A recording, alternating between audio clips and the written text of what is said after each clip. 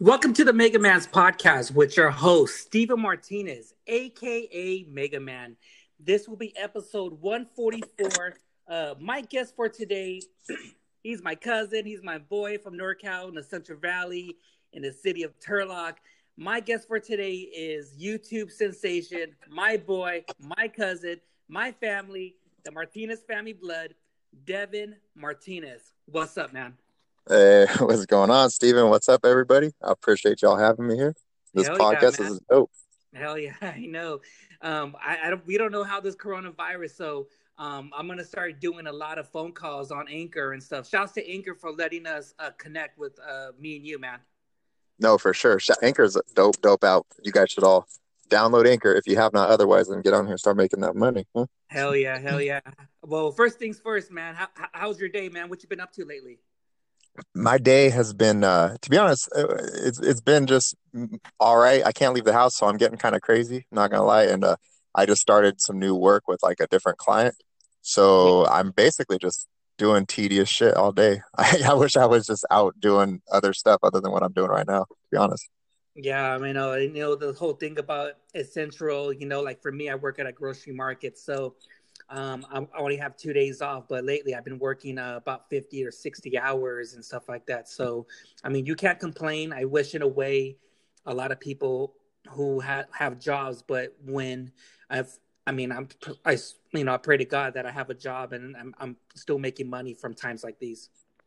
No, you're right. You're right. That's another thing too. I was talking about this with a few different people. Is that I say that, and it's kind of jokingly right, but I'm 100% grateful I'm able to work right now, and I still have money coming in different ways. So that's very very true. I don't want to overlook and make it seem like it's nothing. I know, man. It's just like ever since this Corona. I mean, I heard about this. Let's get into the topic because we have so many topics to talk about, and also, and down in the end of the episode, we're gonna get to know you and all that. But I know a lot of people don't want to like this, not talk about the coronavirus and stuff. But well, I was looking at the stats and everything, and like they just opened up the city of Wuhan in China, so there's no it's done now, so the coronavirus, the quarantine is done, so everyone's all good now. So what do you think about that? I'm gonna be honest. I don't know what to think about it, and usually I have an opinion on like everything, and I'll give my opinion on this. I'm not gonna leave an open. I'm not gonna give you an open-ended answer. But as far as like with China, I don't believe anything that they say. If they said that they have 1 million cases, I would think that they got 2 million. If they said all of our, we're getting better, I just think that they're not doing better. They're notorious for suppressing and lying about all their data and what happens in their country and whatnot. So I don't believe anything that they say. On Hmm. top of that, just overall with the virus, I have no idea what's going to happen because I don't think anybody knows what's going to happen. There, you have experts that are kind of tracking it and they're getting all this data. But even the data that we have right now from the tests and whatnot, we haven't tested everybody. We don't really know who has it entirely. We're really testing just sick people. So like by the time someone gets a test, probably like 99% of the time they know they got it. They're just getting tested just Hmm. to confirm that they got it so they don't, go around a bunch of other family members or whatnot. So it's like even the data we have now, we don't really know how it is. It's like, of course, we have such like I don't know, like you'll see like a spike in like tests one day. They'll be like, oh, these tests in this region shot up 10%. Like, all these people are getting sick. And it's like, no, we probably just have all these tests backlogged that got tested like a week or two ago. And the Uh-huh. results are barely coming in. So it's just a lot of just chaos going on, and it's something we should be worried about, but I don't know to what extent. It's definitely a severe disease, but I really don't know what's going to happen. I mean, with this whole thing that came out, I mean, people say it came out of wet market and where Wuhan is, it's like a little military where they do chemical weapons and stuff like that. I mean, there's always going to be like the conspiracy stuff. I mean, trying to cover it up. But I mean, with this whole coronavirus, it's spreading like wildfire and stuff in China and, in Italy and now here. I mean, everyone's just, like I said, it's all like worried. I mean, we see the death toll. They being all quarantined in New York and stuff like that. We were talking about earlier. For some reason, I heard like for Fresno was kind of shut down. I don't know if that was true or not. Yeah, so I guess I got some friends in Fresno. I got a lot of friends in Fresno actually, but they said that it's getting a little bit like worse than other parts of the valley that I've heard. So they're saying that like people are getting tickets for driving around sometimes. I don't want to say it's completely like martial law where you can't even leave your house, but they're definitely enforcing some of the regulations up there a little bit more. But I was saying earlier too, I think it's because they have more homeless people there than other places in like the state, which sounds funny because there's homeless people all over California. But Oh yeah. I yeah, I think that that's probably one of the main catalysts to that whole situation is again being a little bit more strict with their lockdown. Yeah, yeah, because I know when I was I was sick for 2 weeks and I got better because I was worried because when I was sick, the doctor said like, hey, you got to stay out for 2 weeks. And when I let my job know about it, they said like it wasn't my job, it was corporate. I called like, hey, do you have the coronavirus? And this is no, I was sick with the cold, and when I wanted to make sure at the time, I didn't know about this coronavirus. It was very expensive, but they wanted to know the symptoms and this or whatsoever. So I remember I was sick for like almost 2 weeks, and I was like, I got over it. So, hopefully, thank God, it was just a cold or a fever just for like a couple of days, but I got way better. But ever since then, when went back to work, they gave me a piece of paper to say, if you get pulled over by a cop or this or whatsoever, you show them this paper, let them know like, hey, I work at a grocery store, I'm working at this time, stuff like that. So they won't send me to jail or give me a ticket or anything like that. Yeah, but it's funny that you say that. So like my mom, dude, in January, my mom and my brother got terribly sick, like late January, Oh my and they God. were like, dude, my mom like overnight got like 104 fever, and she literally, my mom never go to the doctor unless she's like bad. She took herself to urgent care and was like, I got this, I got that, and her fever was so high, but they couldn't tell what was wrong with her, so they gave her all these medications and sent her back. So I think that her and my brother possibly got it back then, and maybe they just were lucky enough to not be all messed up from it. But Yeah. yeah, like I don't know, like it's weird. Like I'm lucky that the part of the valley that I'm from is like obviously like if you go in California, like you have a big it's a melting pot of everybody. Everybody's like different. It's very diverse. But the county that I live in is it's very conservative in the sense of like they don't want the government having telling them what to do. They don't want the government in their pockets. Just they're very like limited government. So when like the state governor Newsom was calling for the lockdown everywhere, here we're locked down, but they're not giving us tickets driving around. The police is already saying they're not going to enforce all those rules. They don't want to make us feel like we're basically living in like martial law. So that's the one cool thing about living over here is that like the police are kind of like we don't want the government coming in here and telling us to not leave our homes either. So they're kind of like on our side a little bit. Yeah, yeah, yeah. I feel like that because the governor, I mean, fuck, I would hate to be the governor making all these decisions because, man, if it's like, if the governor says, hey, you know what, we're going to be on lockdown for another couple months, it's going to really mess up the economy really bad in California because, I mean, I have a lot of friends who own businesses over here and they had to close down, not close down temporary. Devin, closed down permanently, It's sad. Yeah, dude, it's crazy. So I work a majority of the time up in like the Bay Area. So I go to like the East Bay, like in Oakland, San Francisco, Silicon Valley. My Yeah. dad's in Silicon Valley, all throughout the week, and it is the weirdest thing that right before I left for lockdown to see Apple, like for example, like the Apple campuses in San Jose or Santa Clara, whatever, closed down. Nobody's there.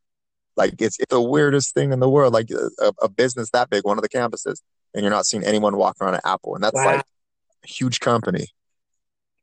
What about Google and all that and Facebook? Oh, they were, to be honest, like a lot of people in California kind of they like attribute the lockdown to them, whether you think it's a positive or a negative.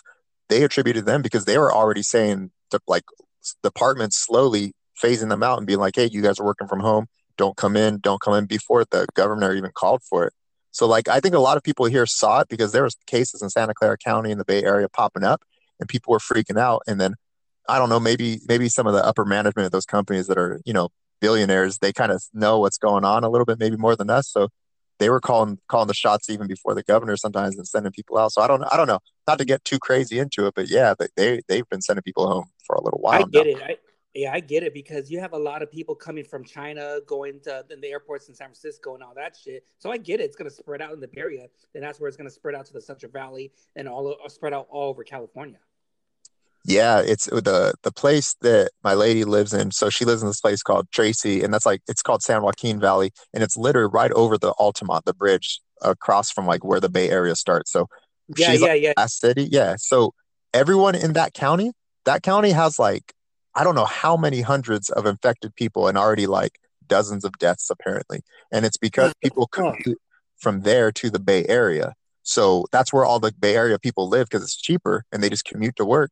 So like there's hella people sick right there, and we're just hoping it doesn't come south to Modesto and Turlock and Merced and Oh, whatnot because it could get man. crazy. You know, to be honest, I'll give a shout out, MC Hammer. If you're over there in Tracy, man, I hope you're better, man. No, I see your house, bro. MC Hammer. I hope you're doing good. We don't want MC Hammer to pass away. Fuck that shit. No, but no, I get it. But I feel kind of worried because I haven't been to Modesto for a long. You know what? The last time I seen you guys, that was like what, a couple years ago, huh? Yeah, that We came went to out the 2 years. brewery. Yeah, yeah. I remember at the time, and I haven't visited my mom. I haven't visited a lot of the family members, and I wanted to make a drive, but when this shit happened, it's like I can't really do anything until this thing is all like done. But like I said, they were saying that people who had the coronavirus got better, then all of a sudden they got the coronavirus again. Yeah, that's what it's looking like. It's look, which is weird, right? Because I have no idea how that works, but it looks like it kind of has like a wave effect on it or something. So maybe some of the symptoms that come in the middle of it aren't that apparent, and then when you think that you're good, it's laying dormant or something, and then it just pops back up and you're completely tore up again. You know what else I heard is that the people that were exposed to it longer ended up getting more sick. And I don't know if there's any validity behind that. Maybe that's just something somebody was saying, but I've been hearing that also. I've been also hearing like it depends like people's blood types. I don't know if you're a blood type A or B or whatever, but they say, a lot of people are dying maybe because of the immune system or their blood type, and the ones who have a stronger blood type, but those are the ones who maybe might get sick and have a stronger immune system and kind of just, be sick for a week and just whatever, just get better. Yeah, I've been hearing that too.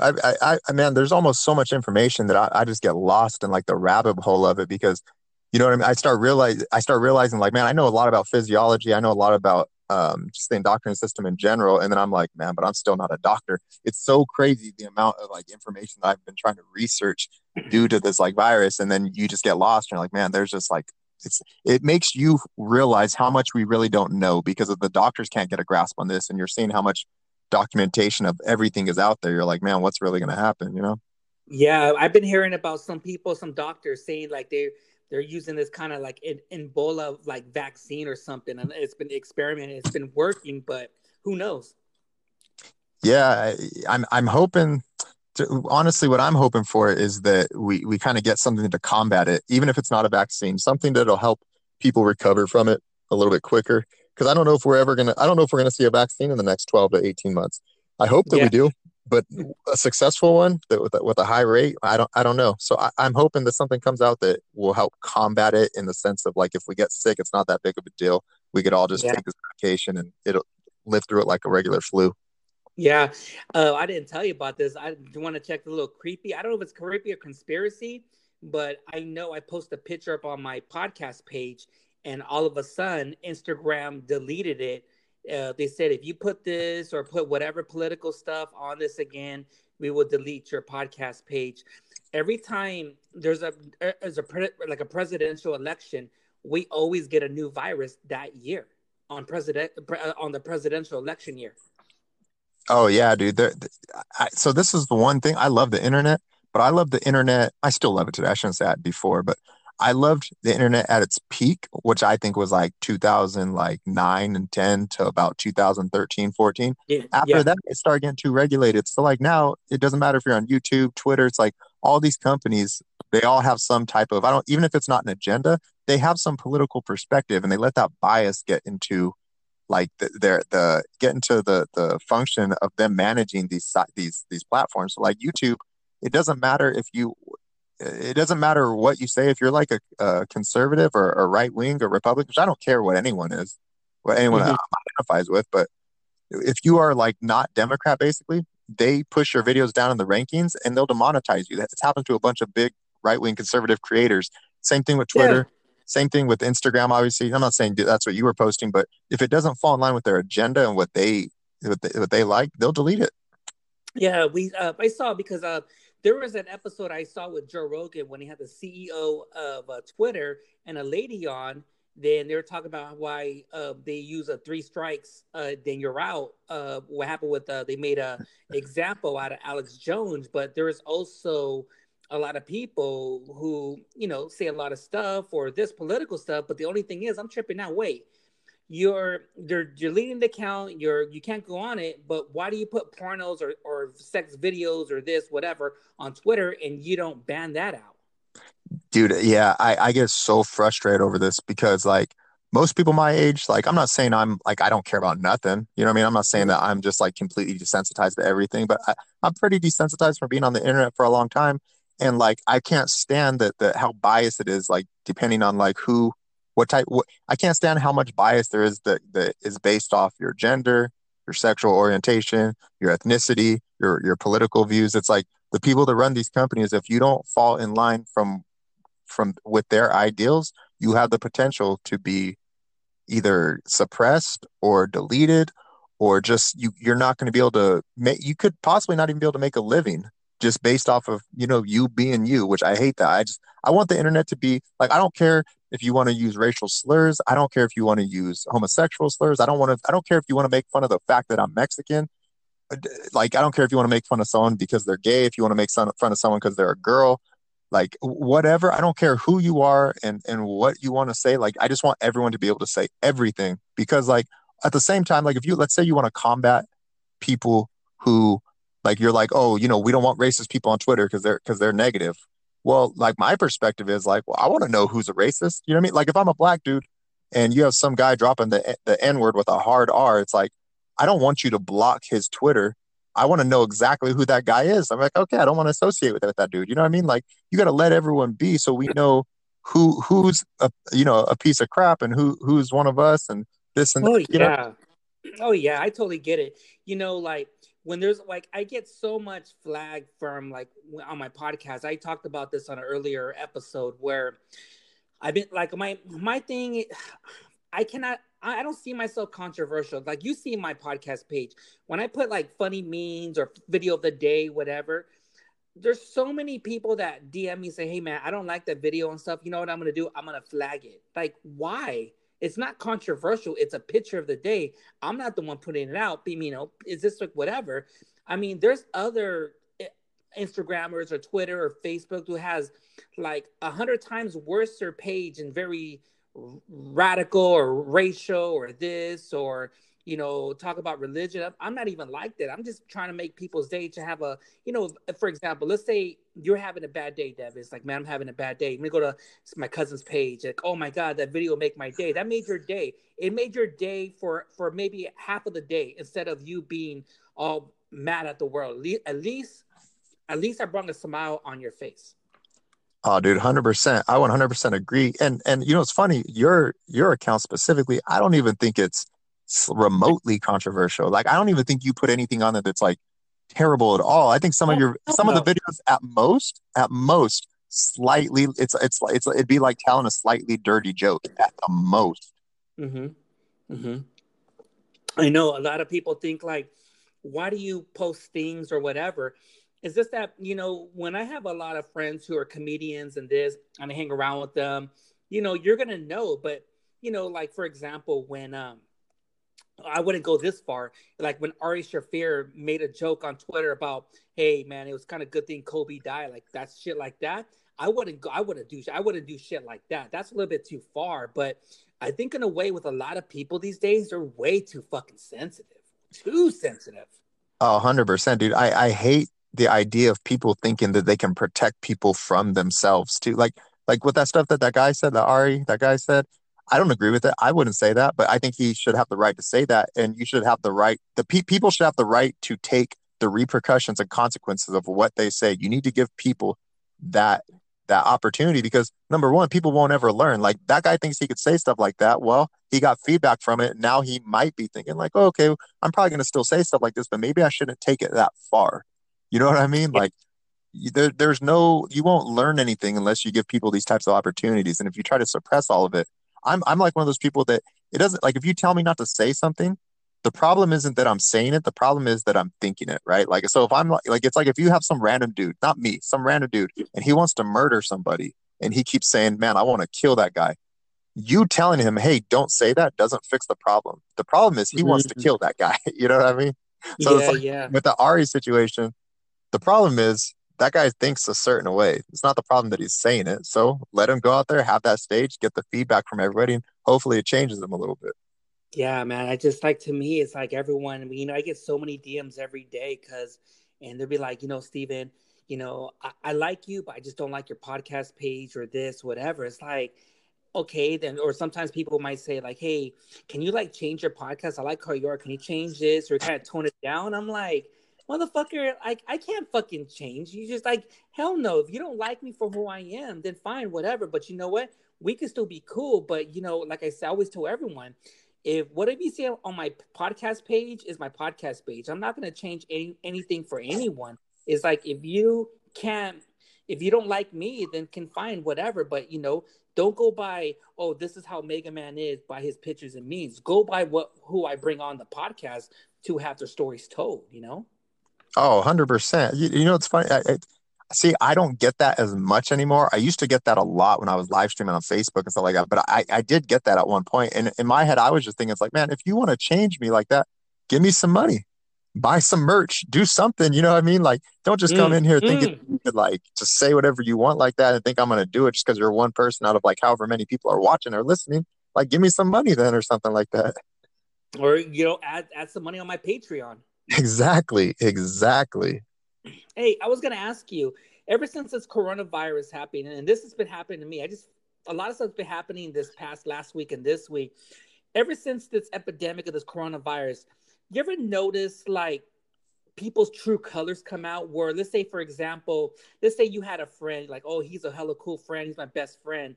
Then when situations happen like this, you kind of look at him like, man, I can't believe you're like that. Like I wouldn't want you in my foxhole. I can't see you as that person ever again. Where people's true colors come out and they turn and then become very evil. So I've seen this in a lot of situations. For me, I've seen this. I'll say this. I've seen this on the internet right now when I'm reading through threads and I get bored on Facebook and watch and listen to people's arguments and some of the stuff they're saying to each other. Me Yeah. personally, I haven't, luckily, I have not experienced that yet. If stuff gets crazier and like, people got to band together and whatnot in some crazy situations, maybe I'll experience it then. But I have seen it like firsthand on the internet right now, especially with the political stuff happening and people just like arguing over something as stupid as like, oh, I didn't vote for Trump, but I agree with what he's doing here. Like I got a friend that I just read on Facebook. I was reading his thread, and he said something along the lines of like, I didn't vote for Trump, but like I think he's handling the situation well. I don't have an opinion on that, right? But I was reading, that's what he said, and people just went on there and bashed him just because they hate Trump and they're this that.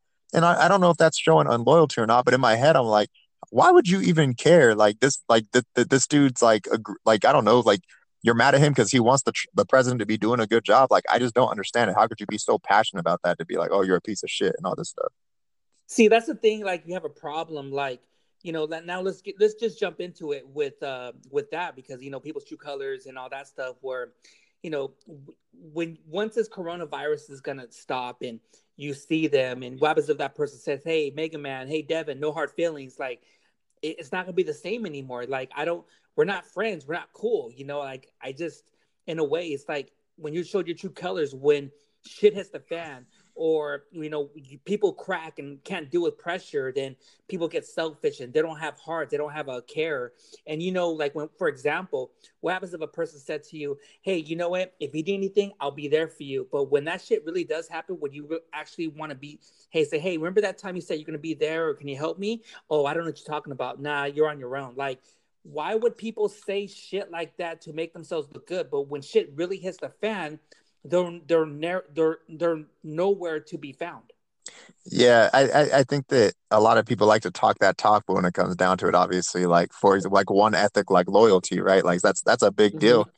Um, Mm-hmm. they don't. that it just doesn't come through. And and I don't want to sound all crazy when I say this, but it's the truth. I want to say different. I think different cultures take that ethic a little bit more serious compared to other ones. Or I shouldn't say cultures as far as ethnicity, but I mean, like, for example, like the type of family you came from or the friends that you grew up around or like the situations that you've been in throughout your life, if you didn't have like some type of loyalty crammed down your throat from somewhere else, you're not like you're just not gonna you're not gonna understand it. Like I have people that I know that I'll bring up like loyalty sometimes and like like for example something stupid like an Instagram thing like a like story. I'll just ask people about like ethics or something like loyalty or like give me some like totem pole and morals for you or something like that, right?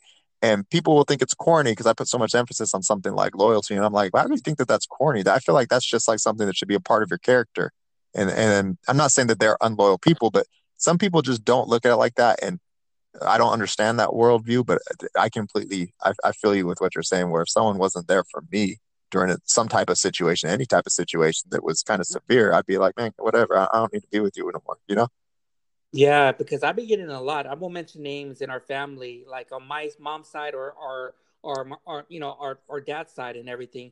I had people reach me out in the woodwork saying like, "Hey, I lost my job. You think you can help me out? Send me $10 or this or whatever." It's like even the ones who think like, "Man, why is this person texting me or calling me, man? I don't even like this person or whatever." And sometimes in a way you have to put shit aside and you have to put your pride and stubborn and whatever away and your grudge and try to be there. If you get love, you get love. If you don't, but you got to have a heart where whatever comes to little money you have, or like, hey, you know what? I got 2 rolls of toilet paper or Lysol, or hey, I have an extra 24 pack of water. I have a couple of food cans or this or whatsoever, cleaning wipes. You just got to do what you got to do to help out. And that's where I have to do to, I do have a heart, but when they see a lot of people, it's like, man, dude, it's like a lot of people these days are very selfish. Oh yeah, people don't care about their like actual true legacy, which sounds dumb. And I'm not trying to get super deep into that, but I mean like it's true. Like people care more about what like they don't really care about their legacy, right? So like when everything's going good, they want to put everything cool on IG. They want to, look good when they go out to the bar or the clubs in front of people. But when like it comes down to it, really, and like they need help, or if they have the opportunity to help others, their character shows, and they're not really like willing to be that person that they put the facade on of, that they normally are. Yeah, man, I get it. Well, I know once this coronavirus is done, what are you gonna do? Once this coronavirus is done, what are you gonna do? Wait, when you go party?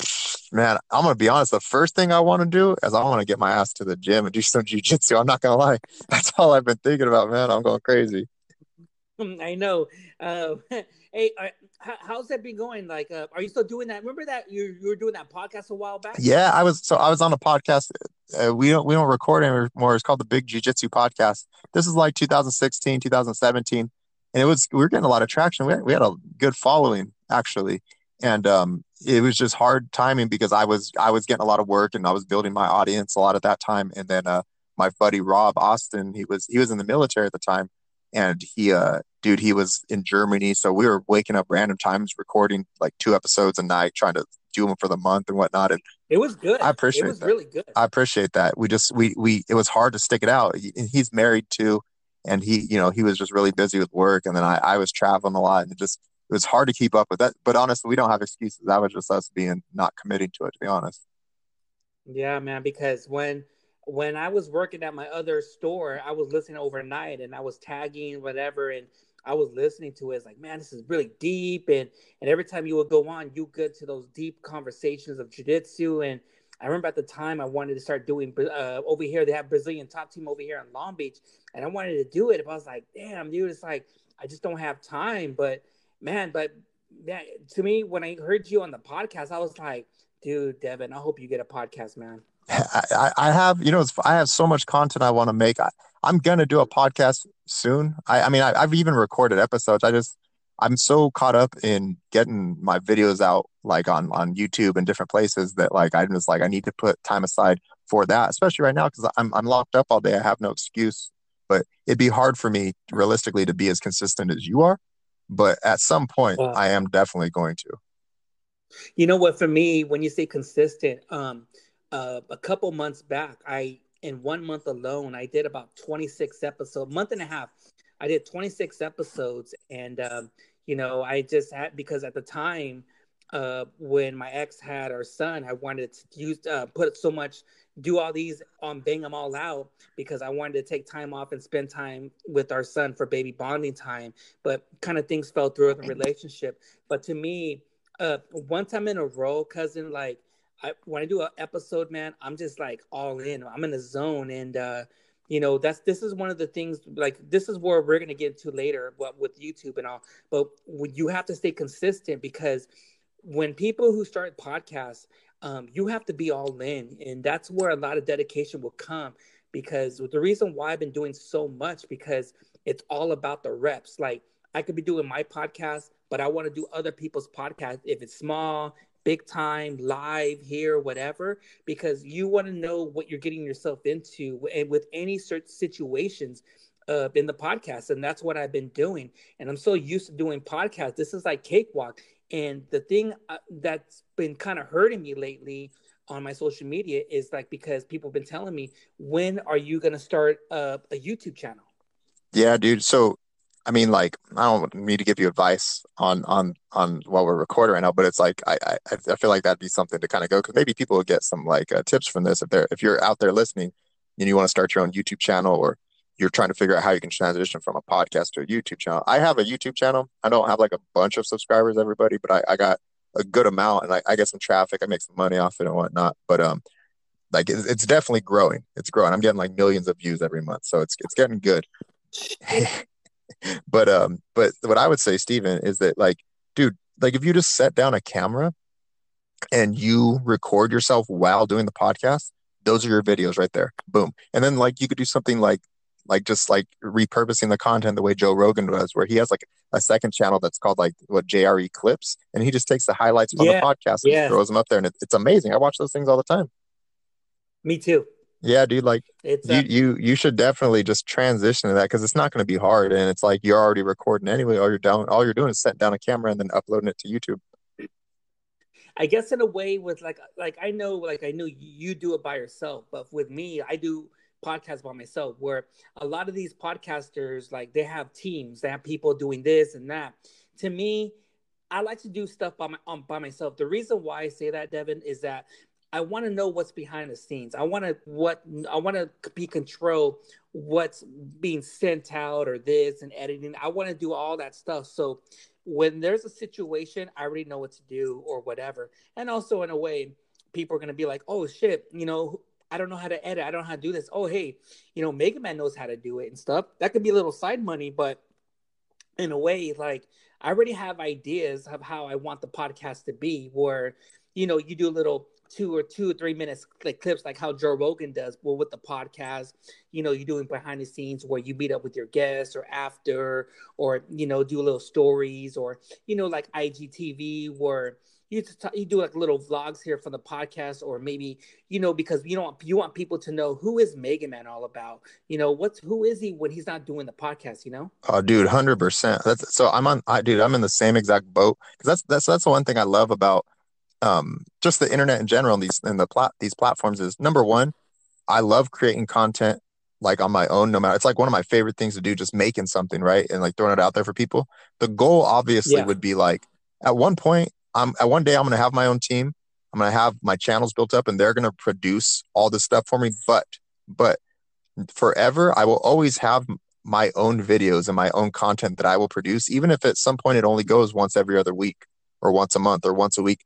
For the rest of my life, I will always produce my own, some type of my own content, even if I'm building up my own channel and having a whole team around me. You know what I mean? Like, it's the one thing I love. I feel like that's the grassroots of it. And like, if you get away from that, you're going to lose everything, and you're going to turn into like a crappy producer, even if you have the best people around you that are making like dope videos and producing your podcast in some crazy way, and the best graphic designers giving you the best cover art. Like, if you don't continue to like hone that craft in, where like for you, even if you had a bunch of people working on your podcast, I think it's cool to record your own podcast sometimes, your own videos, and keep you like in that groove, like where you're still kind of hungry, where you're still getting your hands dirty, and make you remember where you came from, type of thing. Oh, exactly. Well, like I already have ideas where I have a person from Australia. He's making more logos of the podcast, and another person is. I'm going to be making like merch and all that, Patreon. Like social media, like like I say, YouTube channel, Facebook, Twitter, Periscope. I want to do all that, but I hope there is something where because what's really hard, Devin, is that when you do a podcast, a lot of people say, "Oh, podcast is easy," but they don't know what goes on behind the scenes of doing a podcast, like the traveling, the questions, the social media, the promoting, all that stuff that goes into play, and that's where to me where I'm trying to manage my time wisely, where I want to spend more time with the family, but know how to kind of juggle with work, family, and podcasts. Oh, dude, I 100% know how that is. Like people they only see the product of the tail end of execution. So it's like in jiu-jitsu where a fight, like people when they watch a fight, they only see the knockout, they only see like an armbar, but they don't see the 10 minutes that led up to that of like incremental damage, Mm-hmm. all the Mm-hmm. movements and all the controlling of distance and everything. Or with a podcast, they don't see all the stuff that leads up to you pressing that button and talking. You know what I mean? Oh yeah. Oh yeah. It's that they don't see all that stuff, like how to get, but like like Ricks and Gracie. Hey, I'm gonna beat you in 12 moves, and you don't even see it. 100%. It's all it's the gray area or invisible stuff that leads up to you having that final product that people, unless they're a practitioner of whatever space that they're in, they have no idea what's going on. Oh yeah, like my boy. I mean, yesterday I've been watching a lot of his videos. Marcelo Garcia's. Oh, dude, he's the goat, man. That guy is the greatest. It's funny that you say Hickson too, because Hickson is like the goat in like another sense, right? So Hickson to me, and not even my Bruce Lee. He is like the true Bruce Lee. Like I'm not down talking Bruce Lee, but Hickson is like everyone who they think Bruce Lee is. That is who Hickson is. That some guy that was just like Oh yeah. a true fighter that knew different martial arts and really like embraced some like crazy warrior spirit mentality. That's who Hickson is. And then Marcelo's like the father of the new school, where he was like that transitionary period between when Hickson was young all the way to when I first started doing jujitsu, which is kind of like the modern age of it. Like Marcel's the guy that transitioned those two eras together, and he's the greatest of all time. There will never ever be anyone that is like Marcel. That guy's like the Michael Jordan of jujitsu. Hell yeah. Oh yeah, he's the best. Did you ever hear an urban legend about there was a rumor back in the day when Pride FC that Fedor was going to fight Ricks and Gracie? See, I didn't hear that, but it doesn't surprise me. It doesn't surprise me because they love Hickson and the Gracies in Japan, and then obviously Fedor is like one of the biggest stars in Japan of all time, if not probably the biggest. You know what I mean? Like, But the only thing is when the Yakuzas at the time who owned the Pride FC back then, when Fedor wanted to fight Rickson, it would be the biggest match of ever because Rickson had the undefeated record. They offered, I think it was $10 to $15 million to Rickson Gracie, and he turned it down. He said to them, "This is not enough." yeah, it's probably not. He was probably thinking like, in my head, I 100% believe that Hickson in his mind believed that he could beat Fedor, but I think he was like realistic in the sense of like he goes into every fight like knowing the consequences of it. So it's like Hickson's one of that. Fedor is one of those fights where it's like my opinion. I love Hickson. I think Fedor would have beat the crap out of him. But that being said, Hickson has a way to win, and it wouldn't have been impossible. But I think he knew that win or lose, best case scenario is that he's going to get the crap beaten out of him at the very best. Worst case scenario is that he gets stomped out and destroyed, like, and sent to the hospital and stuff. But he was going to take damage either way, and I think that's why he probably wanted that extra money because man, that's a lot of toll. That's a lot of potential toll on your Yeah. body. I would have been cool with that, but to be honestly, this is my opinion. I would have been more Google Gaga if it was Ricks and Gracie versus Sakurama. Yeah, see that would have made more sense if their weights would have been even remotely closer, and you had other legends there that were like just that would have been just as big of a fight. You got to figure Hickson versus anybody was a big fight, but I think that they probably obviously just wanted Fedor because at the time he was probably like the biggest name over there. It's just that those weight Oh classes yeah.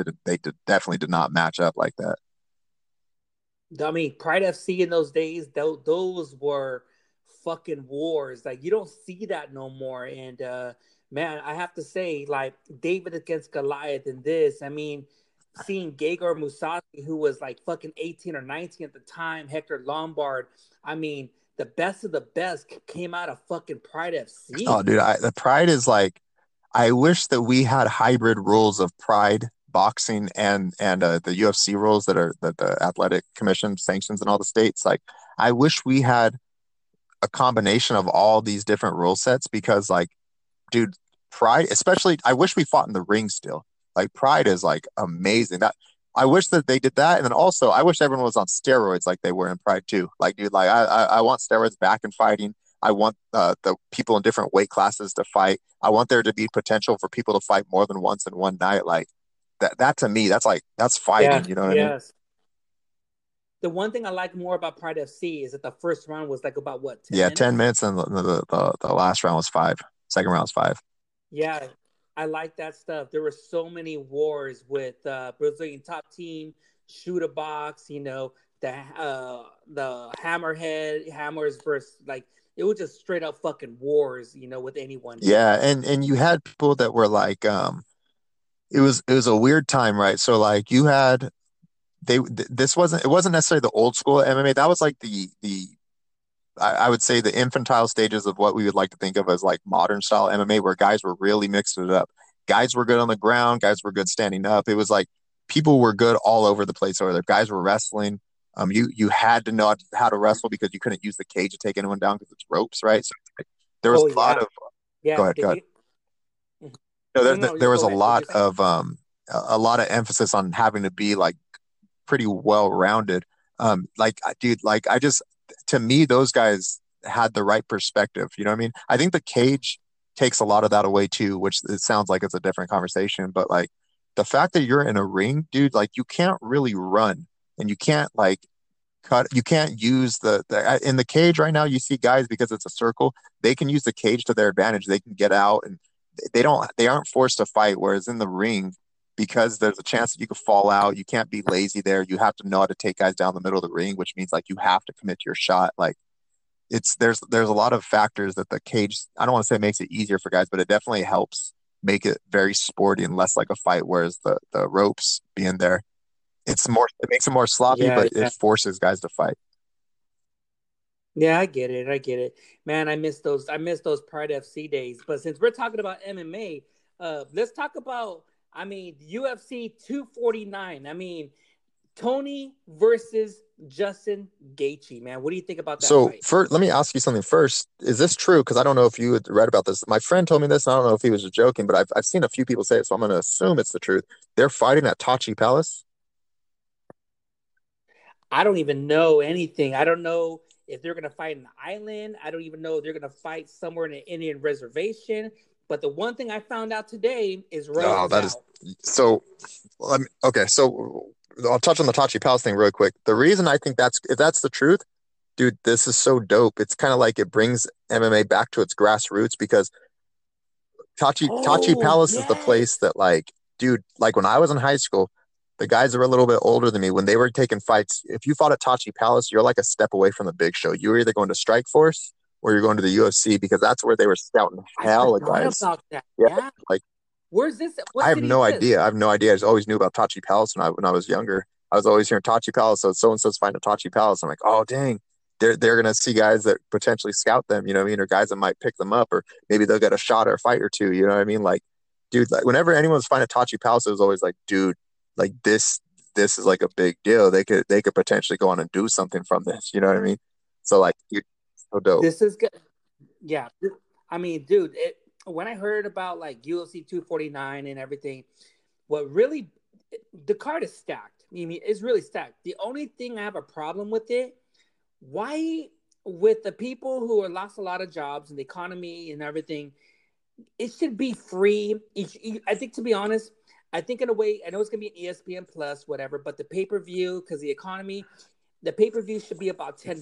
It can't be fucking Yeah, $70. I'm gonna be honest. Like the only fight, I'm gonna watch the whole card, obviously, because I'm gonna pay for it. I don't want to pay 70, but I'm being forced to. You know what I mean? That being said, the only fight I'm really Mm-hmm. paying $70 to see just Gagey versus Ferguson. That's really what I'm paying for. I'm gonna watch the rest of the fights, and I'm gonna be honest. I haven't looked at the rest of the card now, especially since Rose had left. Francis, Francis is fighting that other black dude. He one who just knocked out fucking Oliver Oliver Oh Overeem. crap! Blades. Is You it know what I'm Curtis talking about? Blades? No, the other Ben. He's oh oh my god. It's a oh man. It's like Black Ops Prime. I'm trying to think of It's it now just because like, dude, I keep up with fighting, but man, there's so many fights and there's so many like different contenders now. It's like it's hard for me to keep track of them. it's. I mean, the card is it's really stacked. But to be honest, for 249, I think in a way you should have had like maybe five championship fights or maybe a stack card from top to bottom. But yeah, to be honest, let's start off with Tony and Justin. I know Tony is ready, but man, when Justin said he's like, you know what, I'm gonna die in the ring. I'm gonna go for blood. I have nothing to lose. That makes it more scary for like Tony. Be like, shit, man, it's gonna be a fucking Oh war. yeah, dude, 100%. Like so, like first of all, a guy with that mentality, especially Gagey, because we've seen that firsthand that he takes that approach in fights. 100% more dangerous than Ferguson. Just that alone, make his mentality makes him more dangerous. It doesn't matter if we're trying to compare skills or whatever. That right there alone makes him, dude, exponentially more dangerous than Ferguson because he's willing to go out on his shield. He's got nothing to lose. He didn't plan on fighting. Nobody would expect that he's kind of the underdog because he's coming in late notice. The other side of this is Mm-hmm. that I think I think he's gonna beat the crap out of Ferguson, dude. I don't think Ferguson's good. He's an A-level fighter because of his mentality and his tenacity and his grittiness. He's very durable in the fight. He can take damage and keep going forward. But skill wise, Ferguson's not an A-level fighter. Ferguson is on a good night, not even a B plus. He's about a B level fighter as far as skills go. But the characteristics and his mentality are what carry him. His character is what is able to carry him in the ring because skill wise, dude, like if he would have fought Khabib, that would have been a mauling, probably worse than I think anybody Khabib has fought against Gagey though, because the only thing that carries Ferguson in his fights is the fact that he's so tough. Gagey is just as tough, and he wrestles, and he's got heavier hands. You know what I mean? And he's got a gas tank on him. Like I just see this matchup with Ferguson, skill wise, not being good for Ferguson, and then mentality being terrible for Ferguson because I think he's going to be fighting himself. Yeah, we're gonna see what happens when he gets to the later rounds in 3, 4, and 5. But this is my thing. I have a problem.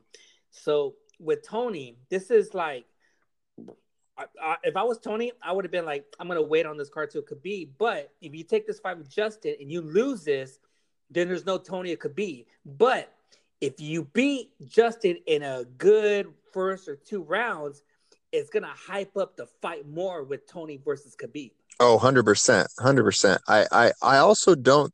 Well, that's true. It could definitely go that way. I also don't think that. I'm gonna be honest. I don't think that Khabib and Tony ever fight. I've said this on Facebook for the last few years. Like I have a post from it like every 6 months, and people make fun of me because people think I hate on Khabib, but like I don't. I just never. I knew stuff would come up, and I didn't know coronavirus was going to happen. But there's always something that comes up, and this fight could have still happened. But again, Khabib, and rightfully so, right? This guy don't want to go out and fight, get sick, and then take it back to his family. He has a baby that was not born that long ago. You know what I mean?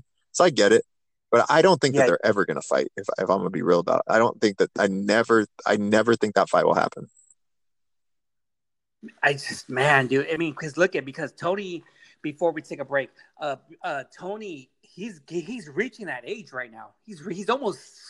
I mean, you got to make this fight happen because, I mean, who knows if like this fight's gonna happen? I mean, there's 2 more fights with Khabib. I mean, that's gonna be if he can beat Tony, then the only fight that only makes sense is gonna be GSP. Oh yeah, and that's if that'll ever happen because GSP is going to be 39 pretty soon. I think.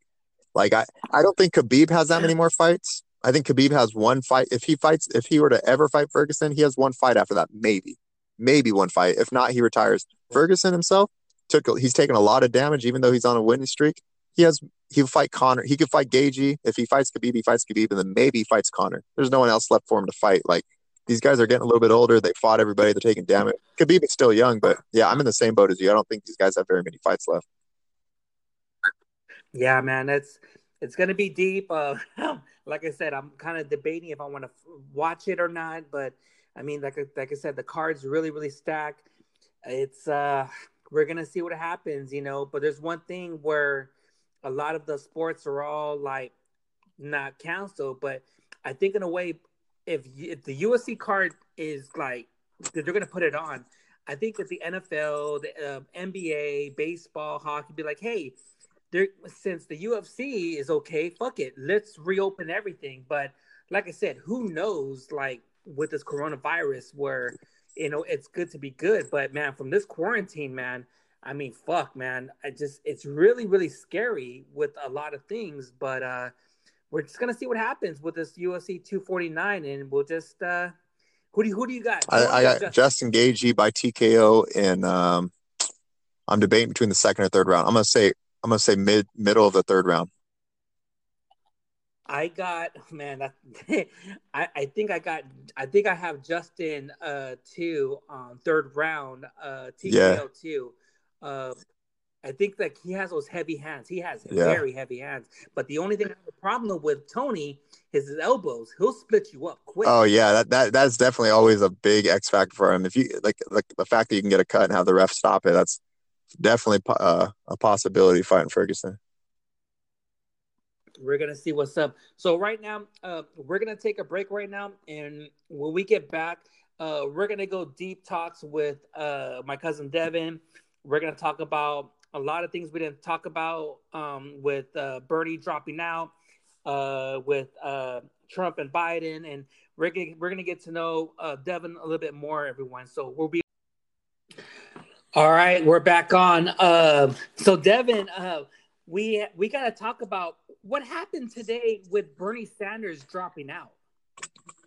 So I think that generally what happens is people have a threshold of the data that they're getting back from voters and DNC and the stuff. They're running their own metrics on, how much support they got and whatnot, and who the DNC is going to pick, basically, right? And I think that from everything that they got back, Bernie basically saw that he wasn't gaining enough traction, or he already for a little while already wasn't gaining enough traction to win. And I think today was just he basically just made it official. But I think for the last couple months, Bernie, he kind of knew. He wrote it out for a little while, like he didn't want to give up. But as far as like the data goes, Bernie knew for probably about the last couple months that he wasn't going to be able to win. Yeah, I mean, a lot of people love him and stuff, but a lot of people didn't like him because he felt like a lot of people feel like he was good for the people, want a lot of change, but a lot of people didn't want him because he didn't. He thought a lot of people thought he was going to change America into a socialism. Yeah, so like if we take the politics out of it and you just think of like logically and morally what Bernie's saying, like Bernie wants to take care of people, you know what I mean? He wants people to go to college, he wants people to have health care. Like everybody wants that for everybody, right? Now, the way that you go about that is where the politics start coming into it. And you're like, I don't necessarily agree with the same paths, right? A lot of Mm-hmm. stuff Bernie was saying, I don't know if I agreed with the ways that he wanted to get people to these goals, right? So like we all have the same goal. That's how politics is, right? We all have the same goal. Everyone just has different ways of getting there and wants to utilize different tools to get there, take different paths to get there. So I didn't agree with all Bernie's paths and all of the ways that he wanted to utilize funds to give people some of these things like healthcare and free school and whatnot. So I like Bernie. Bernie as a guy is cool. Yeah, Um, yeah, I I heard. wouldn't vote Yeah. What were you saying? Go ahead. as a president. I don't know if I would vote for him. I'll be honest. Mm. I mean, I heard him on the Joe Rogan's podcast, and I was like, he's a nice guy, but in a way, it's like, I really don't know. It's like, but like I said, I don't know. I mean, a lot of people love him, but some things like when you're thinking about your dreams to have a socialism and this, whatever, and look what happened with the Soviet where it collapsed and this. It's like, it's I don't know about that. Yeah, so it's like this, right? Like we have forms of socialism that we really like, right? Like there's things that we do and that we help people that we're okay with, both sides. It's kind of like there's ways that the government helps people that we're not completely against. Some people that there's always people that hate everything, but we have forms of socialism right now that people like. But majority of this country and the reason why we this country is, I think, is the most powerful country in the world. Or at some point, we're there. We're always there. We got a lot of money. We're able to do a lot of stuff. We have like the greatest, like some of the greatest minds in ingenuity. Even if they came from other places, they're coming to America for a reason. I mean, I'm Yes. not going to go across the board and name everything, but the reason we're able to do so well here is because people work for themselves and we give them opportunities to just basically do whatever they want. Now, in those situations, if you give people a lot of opportunity, of course, you're not going to like all the decisions they make to get there, right? So if like you have billionaires and you know what goes on behind the scenes, of course, you're not going to like all the ways that they became a billionaire, right? For example, but they're a billionaire because we live in a capitalist society that's heavy. It's on capitalism. It's heavy on capitalism. And if you start trying to feed the mouths of everybody, so to speak, and this is like a really simplified version of it. I could really get into this, but if you're trying to feed the mouths of everybody, at some point the math will not add up. And I think that some of the stuff that Bernie was promising sounded great. And even to me, it sounded great, but I'm not so naive to believe that he could do all that stuff. It's kind of like just normal politics, right? You're going to say stuff that gets people excited because you want to sound better than the person that you're running against. But when, it comes time to put your feet down and, put your head down and work, none of that stuff's ever going to get done. It's impossible. Yeah, yeah. But I mean, to me, he's a nice guy and everything. So when he dropped out, I just found out about it like a couple of hours ago. So now it's gonna be Trump against Biden. And when I saw a lot of videos and stuff of Biden's like, this guy's so old, man. He's like, he doesn't know what the fuck he's talking about. Yeah, dude, he's old. He's slimy. I would have rather had Bernie over Biden. Don't get me wrong. Biden is just like it's not even so much that I don't trust Biden, which I don't. You know what I mean? Like any politician, but Biden is so far removed, and when you're in politics that long, and he's getting older. I'm not saying that Biden's not sharp and he doesn't know what he's talking about, but he is getting up there in age, and he's not the same Biden as he was, let's say, 20 years ago. Age has a lot to do with critical thinking skills and that velocity of thought that comes.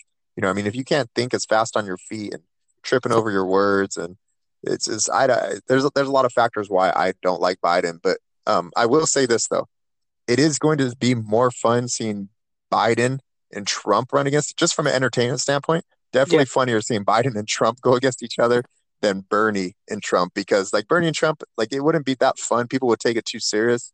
At least with Biden and Trump, it's going to be hilarious seeing them just talk crap to each other. You know what's funny about we're talking about Trump and Biden is that there were so many Democrats who were trying to impeach Trump and everything because of sex tapes or this or whatever. And I have to be honest, Trump won. You can't do nothing about it. I mean, this guy cannot be touched. I mean, pretty much this guy he rules Twitter. He says what he wants and everything. People love him, people hate him. But I'm gonna say this, and I know there's a lot of Mexicans, Chicano, and this are gonna hear this like, what the fuck, Mega Man? I wanna say this.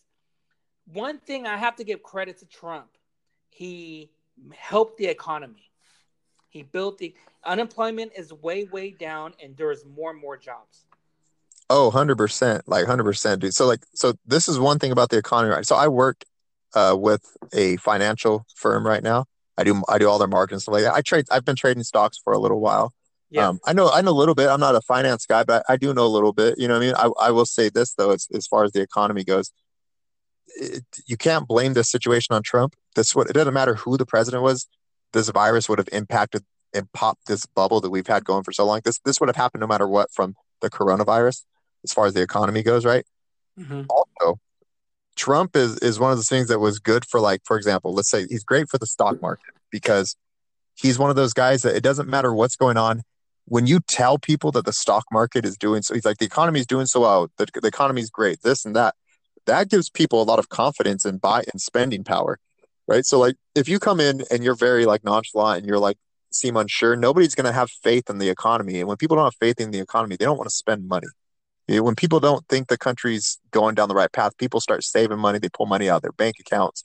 The stock market gets kind of maybe a little bit volatile or starts going down a little bit. Trump is one of those guys that says, I don't care. I'm your leader. I'm going to say everything's great no matter what. And that's one of the things that helped our economy so much is because you had someone that was giving the American people confidence to say, hey, yeah, I will spend money. Or, yeah, I do want to start my own business. You know what? I am going to invest in the stock market. You know what I mean?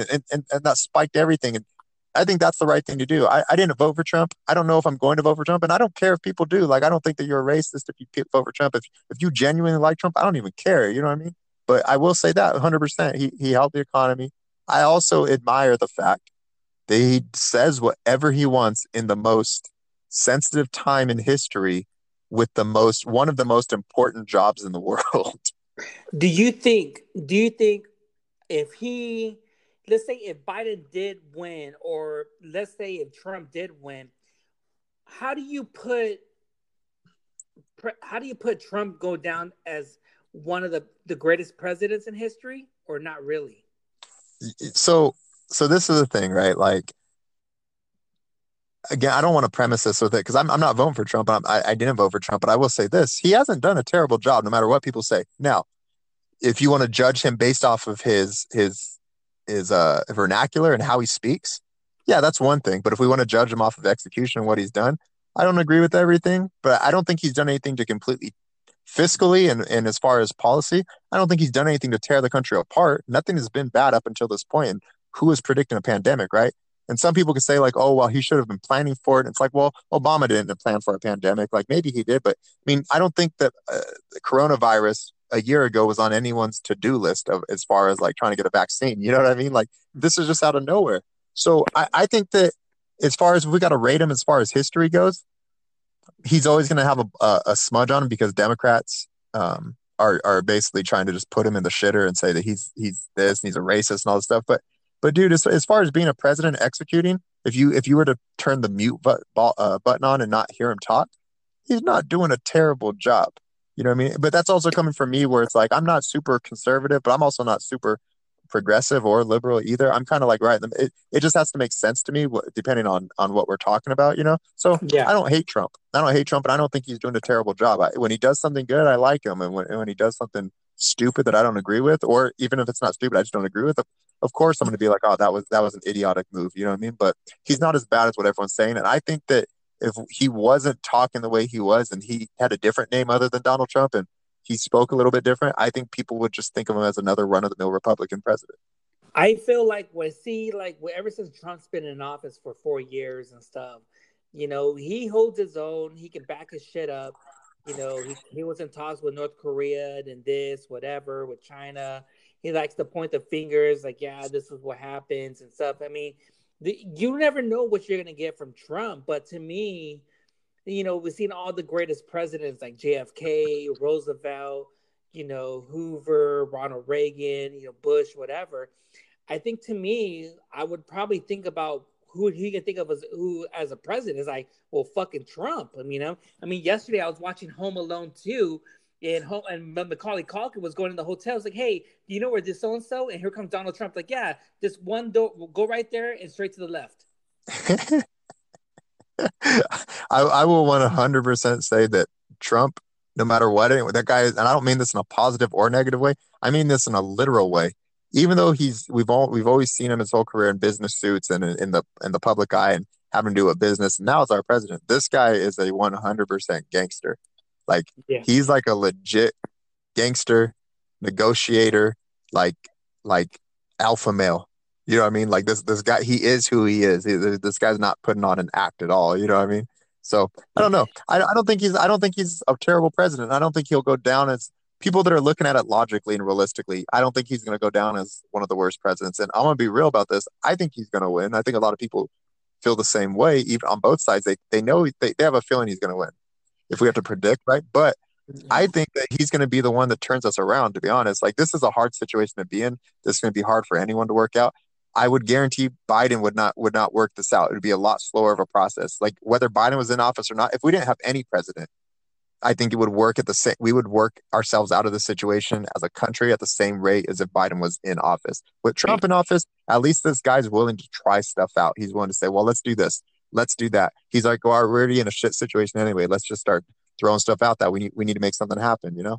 You got a point there because, if he does get a second term and we do get out of this coronavirus and the economy is an all time high, everything's good. I mean, boom, it's like we're back to normal. We're back to like the unemployment is on an all time low. There's a whole bunch of jobs. We're bringing all the companies back that were from foreign overseas to America to bring more jobs back and everything. He would be like, let's be honest. I mean, the worstest president we ever had was George Bush with the whole shit with the Iraq War and this. He didn't give a fuck. So he's doing something right. But like I said, for me having a podcast, me talking about what the fuck, Megan, man, are you saying good things about Trump? Are you a Trump supporter? No, I'm just saying, from my point of view, who else is going to run this country from this situation with the coronavirus? Like you were saying about Biden, he's not going to fucking do this. He's going to make things worse. This is our president. We have to support, no matter if we like him or not. He's our president. My prediction is and this has personality aside. I'm not saying that people change people's minds about him as far as switching parties, but not in 2021. But I think from the work he does in 2021 to early to mid 2022, I think it will be the greatest comeback story in like the history of like anything. It'll be like whether it's sports, whether it's politics, whether it is just I think that by 2022, both sides, well, people are going to love him, but also people that hate his personality and the way he speaks and the fact that he is just himself all the time, they might still feel that way about him. But as a president and his decision making, there's going to be things that are going to be undeniable that they're going to be like, okay, this guy made some things happen. I wouldn't vote for him again, obviously, because you can't, it's impossible. But if you were able to run for president for a third term, which you won't be able to, but if I think there's people that would be like, you know what, I would vote for Donald Trump this time, or he's not as bad as we thought he would be. He did help us out. Yeah, it's true. Yeah, man. We could talk about Trump all day with the situation with Biden, but you know what? Like I said, if he's gonna help out the country getting out of this coronavirus, all good. And we're just gonna see what happens with the presidential race with Biden and Trump. We're gonna see what's up, and yeah, we'll get into politics for some other time. But first things first, like I reason why I want to get you on because you've been doing so much. Knowing the fact you're my cousin, we're family and stuff, we're all love. But a lot of the podcast listeners, they're gonna be like, man, who is Devon Martinez? What is it about? So tell everyone where did you grow up at, like, and everything. So I grew up in the Central Valley of California, which it gets overlooked a lot from the state, but not to hype it up, but like we're like the we supply the world with food basically, like a big agriculture place. We have all like Frito Lay here and all kinds of headquarters from like different food. We supply the world with almonds. There's a lot of food that comes from the Central Valley. To add to that, we're like the meth capital of the world. Like everyone makes meth here. Everyone smokes meth. Not me, not everyone, but it's a big drug hub for Oh, anything you that you mean could think of. oh, you mean Keys? You mean Keys? Yeah, like Keys is like 5 minutes away from where I live. So Yeah. like the valley's like that. Also, the place where I live, it's weird. So if you see it, it's like half suburbia, half farm town. But this is where not just Turlock, but just the whole territories that I'm at, like Merced, Turlock, Modesto. It is where it sounds stupid, but the place where I grew up is on the same in the same neighborhood where you might have a doctor, a dairy owners like family, a dentist. You'll also have like a drug dealer next door, or Oh, like somebody oh that's wow. laundering money or something. You know what I mean? So the valley is where a lot of people from Mexico come to live because it's not as crazy as the Bay Area where there's a lot of actual gangs over there, and it's not as close to the border as SoCal or anything like that. It's just quiet. There's a lot of other Mexicans here. You are still close to going to the water or flying to an airport. So this is where I grew up from. I grew up in the Central Valley, Turlock. It's kind of like half the high school is hood, half of it's just normal suburban kids. Like Mm. everyone's mixed, so you get a big melting pot of everybody growing up. So yeah, I had all kinds of friends growing up, Mexican, all kinds of white friends, all kinds of black friends, Asian friends, Filipino, like a bunch of everybody. So that's what I grew up. That's this is where I grew up. Yeah, like when at the time, like when because I can relate because I used to live in Modesto a lot in Riverbank, so we know because a lot of our family is from over there, from Turlock and Riverbank and Modesto and all that stuff and Ceres too, and I can to me I want we were when I was over there once over there when I visit you and Miles, I really at the time I was looking for apartments at the time and Modesto and Turlock and I was trying to see is this a good fit for me? I was like I like it. To be honest, I like Turlock more than Modesto because it's quiet, it's cool, like it's not that much drama, not that much big city life. And I just wanted to get away from things and stuff. And I feel like to me, Turlock was a good place, but when situations happen, and I feel like at the time, a lot of people didn't want me to live over there. It's like, what do you want to live over here? There's nothing out here for you in the Central Valley. So it kind of, I don't know. I don't want to talk down on Central Valley, but for me as it was I don't know it's just I can live the fast life but I can also live the slow life. Yeah, it's definitely not a place that you go for. It sounds bad, but like let's just say this: if you want to work for yourself, you can work it. You can go anywhere. Don't matter where you live, right? But if you are trying to like get a good job, it's definitely not the place to go for the most opportunity, right? Like there's a fact of the matter is there's not a lot of like big businesses here, You can find a job.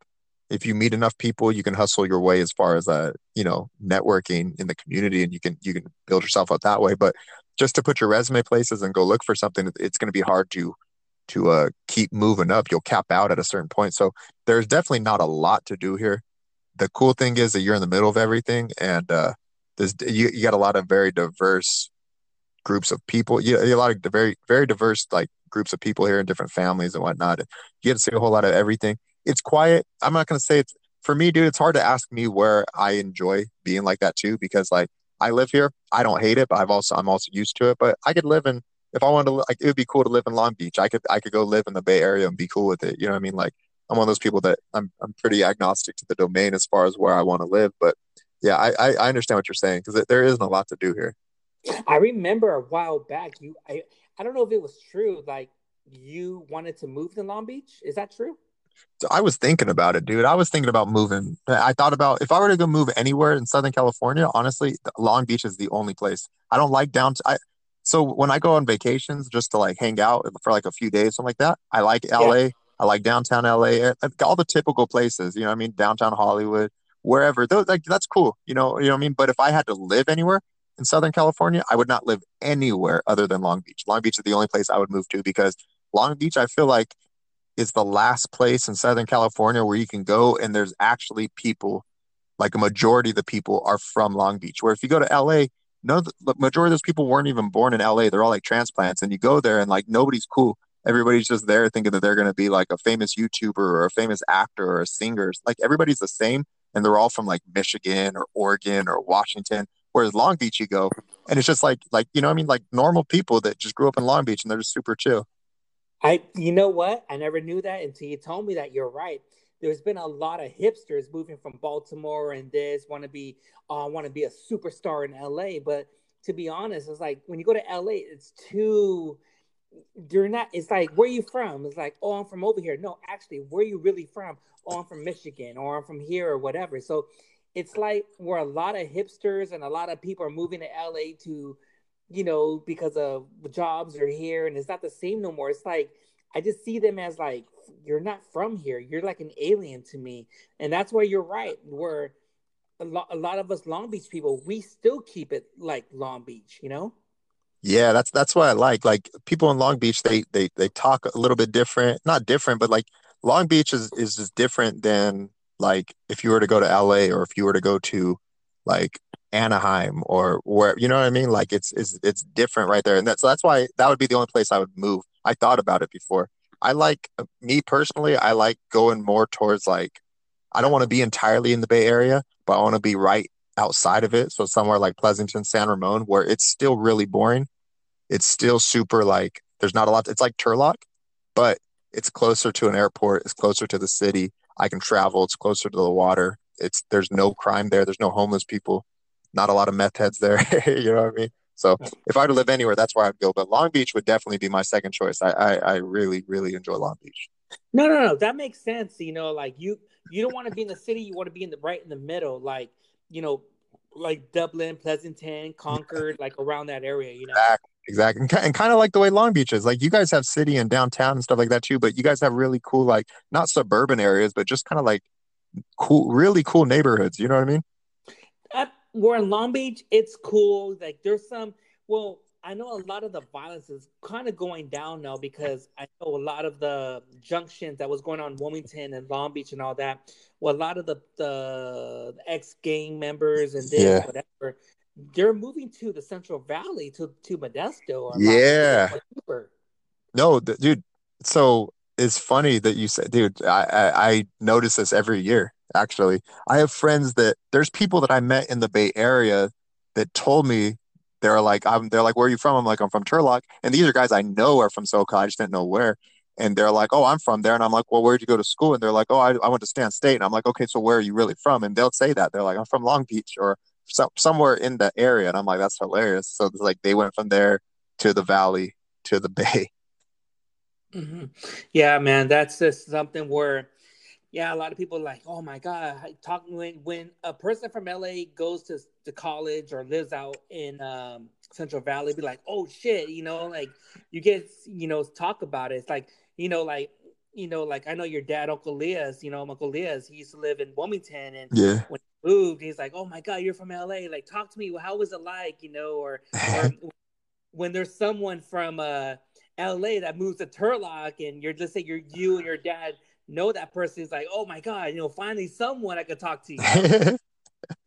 Dude, I know exactly. I know exactly how it feels. More so my dad, because he grew up there, so he's more familiar with that whole area and like the history of it than I am. But dude, I completely understand what you're saying, 100%. Hey, I was gonna ask you. I don't know. Is it like how did your dad meet your mom?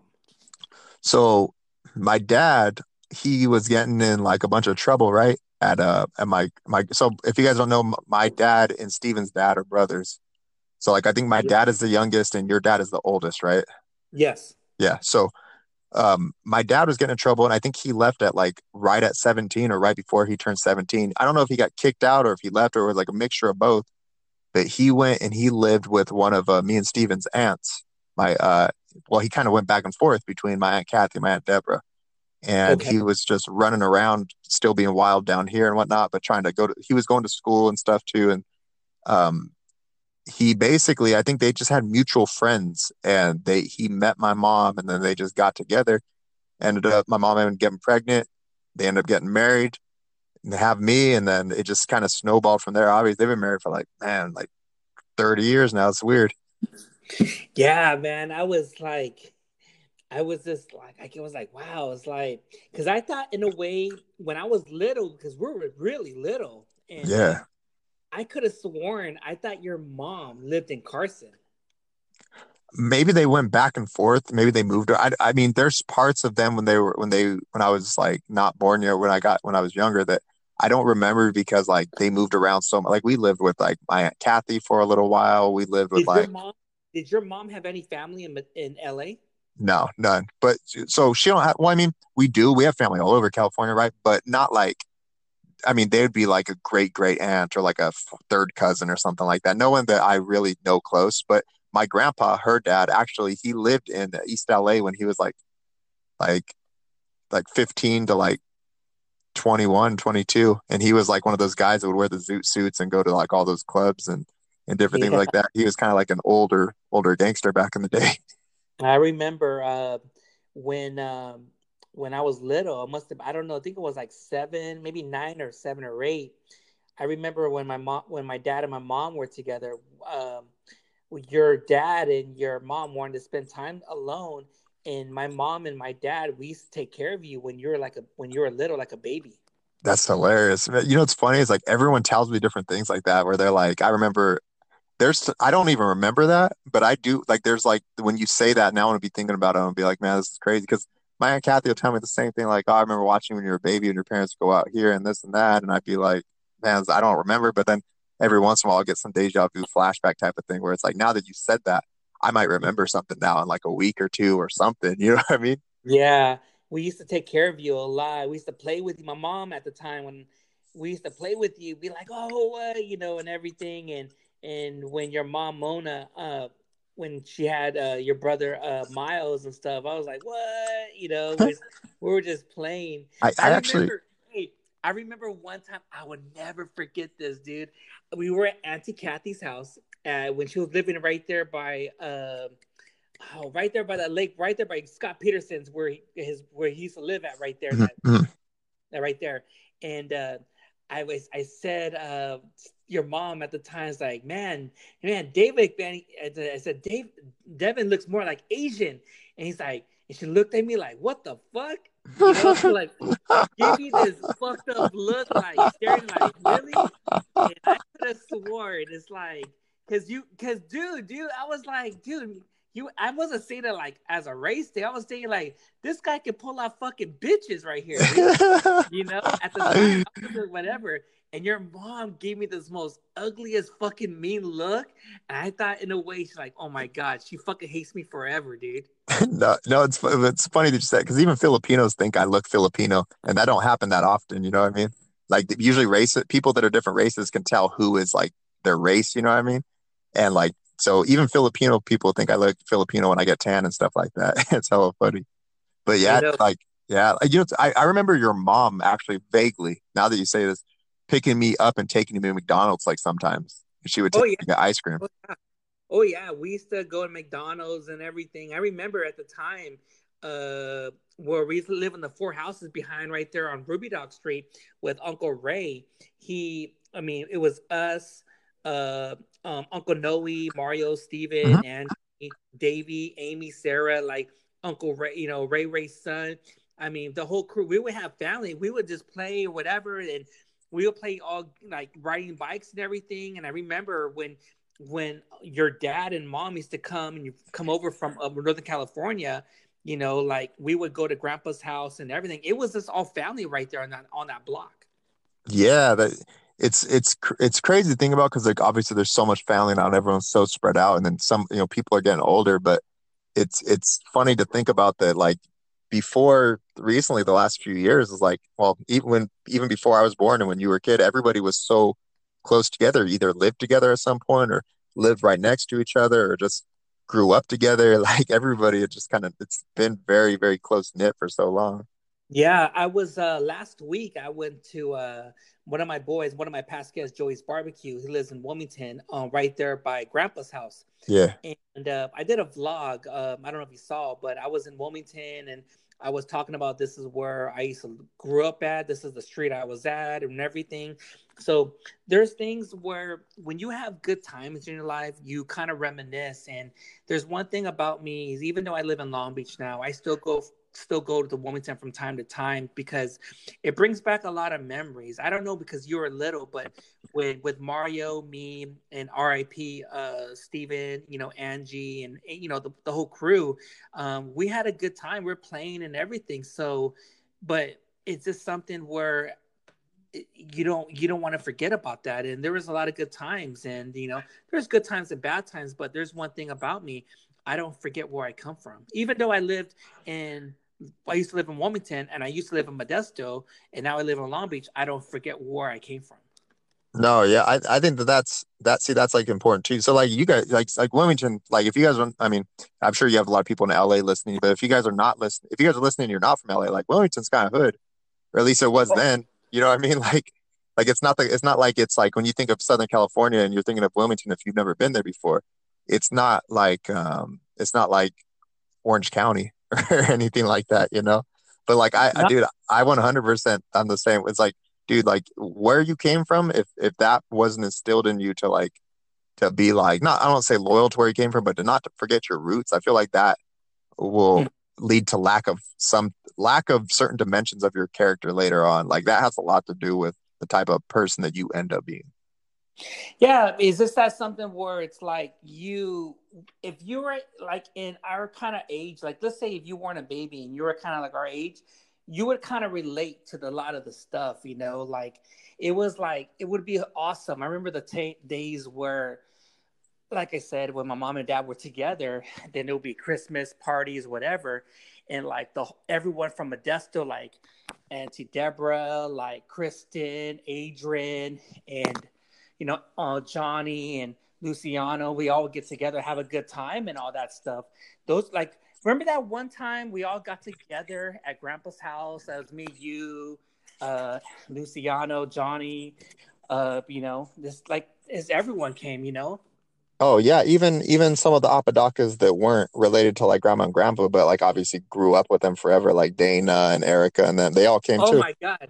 Did you say that name Dana? Oh my gosh, I used to have a huge crush on Dana.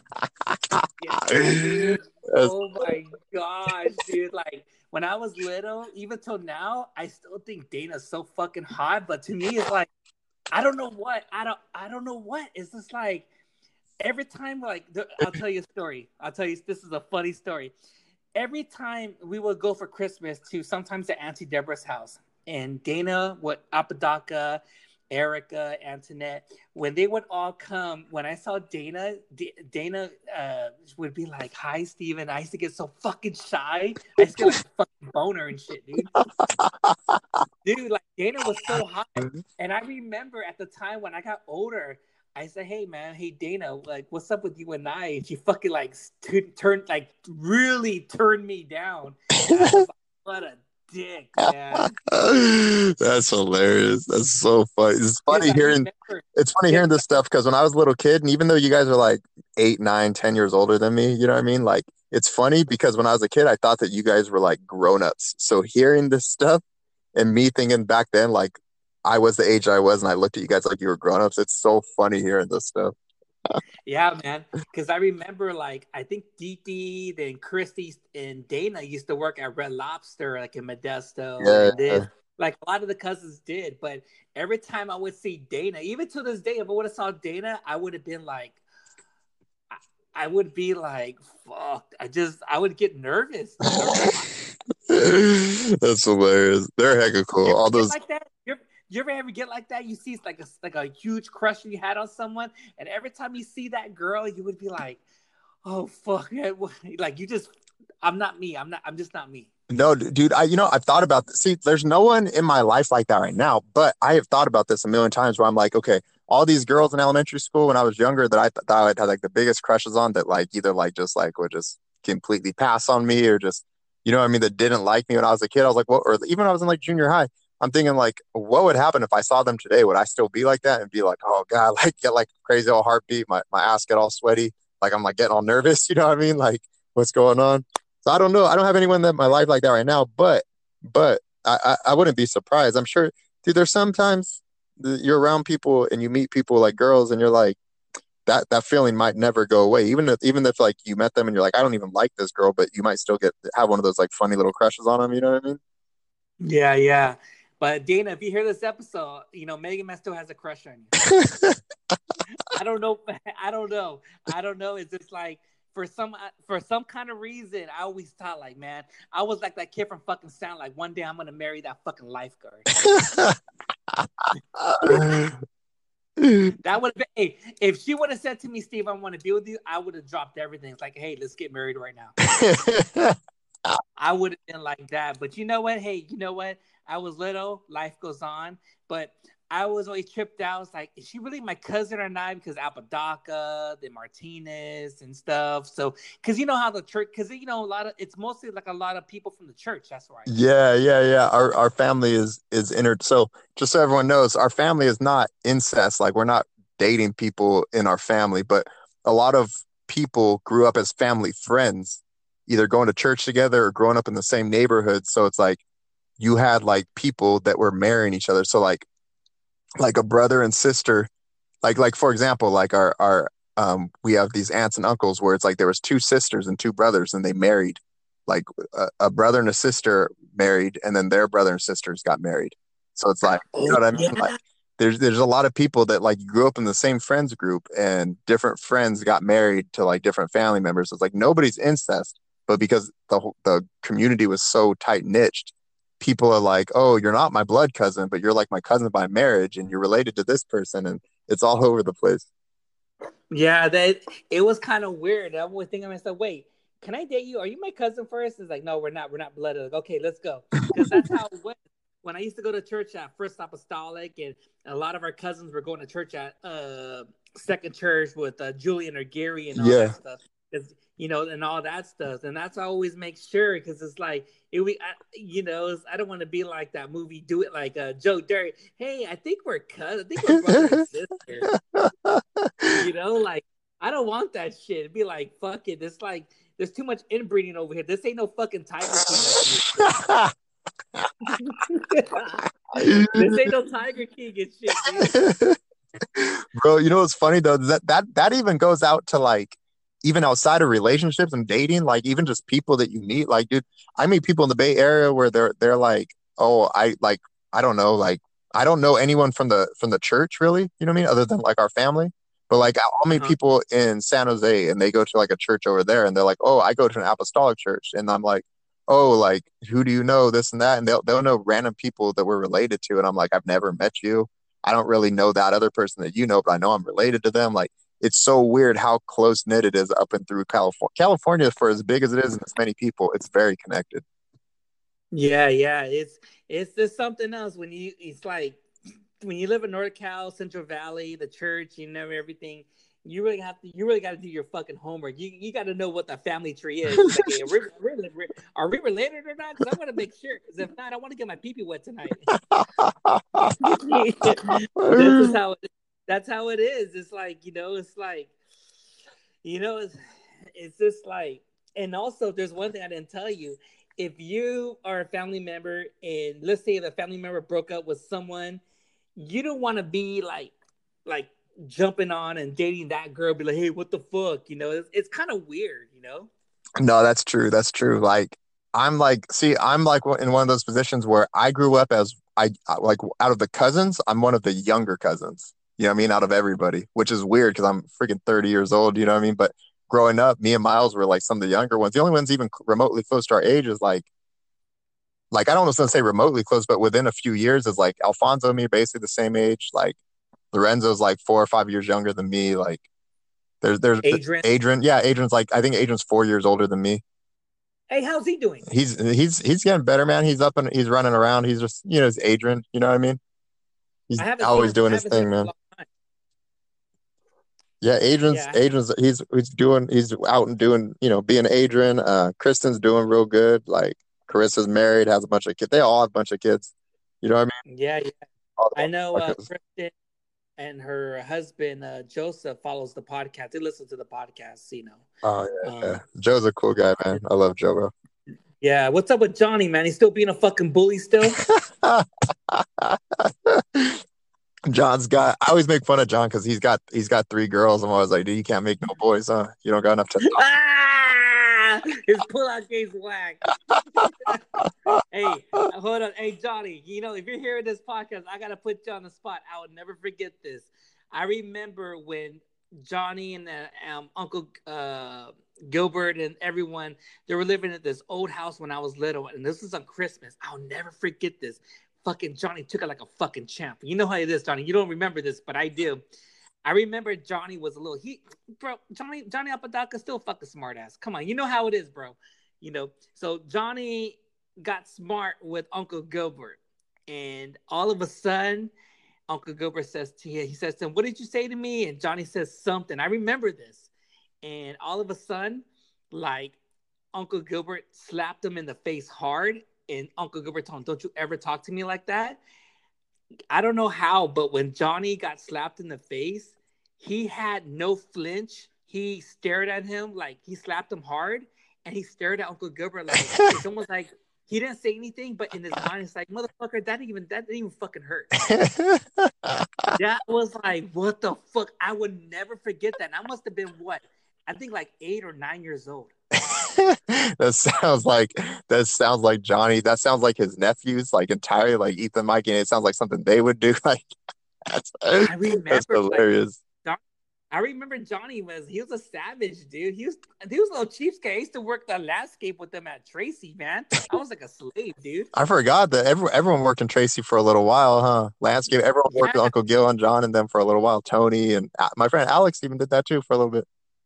yeah, I couldn't do it anymore. He was like, "Hey, where's my money? I was working for free." It's like, "Oh, here's the money." It's like, "What the fuck, dude?" I was like, "Damn, fucking cheapskates up in this motherfucker." Like, "Hey, where's my union dues, man? Where's my union money?" Where's my union? Yeah, but as long as of Johnny, his family, everyone's all doing good. Auntie Kathy, Auntie Deborah, Adrian, Carissa. I don't know if Carissa got married. Yeah, Carissa got married. She's got 3 kids. God I damn. know, man. Everybody's having. I feel it's crazy. I'm like the only cousin that doesn't have kids. I'm like the only one of I everyone that just, don't got kids yet.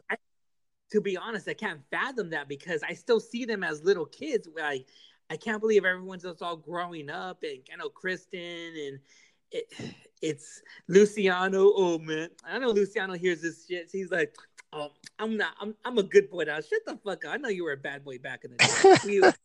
We won't go there. We won't go there. A lot of people try to be squeaky clean, man. Like, dude, I know how you were. Remember, I'll tell you a story about Luciano before we take a break because once we get back, we're gonna talk about your YouTube and everything. But I remember when Luciano and I used to party with JC and Dave and all these guys. I remember the day because I know he's married, so he don't give a fuck. So he'll know about this because he's gonna listen to this podcast. We went to Rock and Taco in Cal State Fullerton over there, Fullerton City over there, right next to Cal State. And this was on a Tuesday. And we were drinking before we got there, going to the clubs, the bars, whatever. Luciano was talking shit the whole fucking night. Like, man, I get more bitches than you, than this, or whatsoever. And it's like, and this is where actually I broke out. Like, I did a breakout, which means like I started swooping on girls because at the time I was a NorCal guy. I was super shy. I didn't know anyone, whatever. So I was like, okay, whatever. So this guy, Luciano, was talking shit. Our cousin likes to talk shit. Yeah, So he's like, oh, he was dancing with some girl. He's like, oh yeah, look at me, Steven. I got this bitch, whatever. And I was looking at her like, man, she's pretty hot. She's pretty short, but still thicky, but she got big chichis, Mexican yeah. girl. And it's like, that's cool. So Luciano, what his drinks like, he tells this girl, what do you want to drink?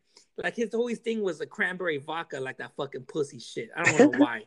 So he buys a drink for him and her, whatever they're drinking and whatever. They're Yeah. dancing. And all of a sudden, his best friend David, he said, like, what are you gonna do about it, Steve? Or what are you gonna do?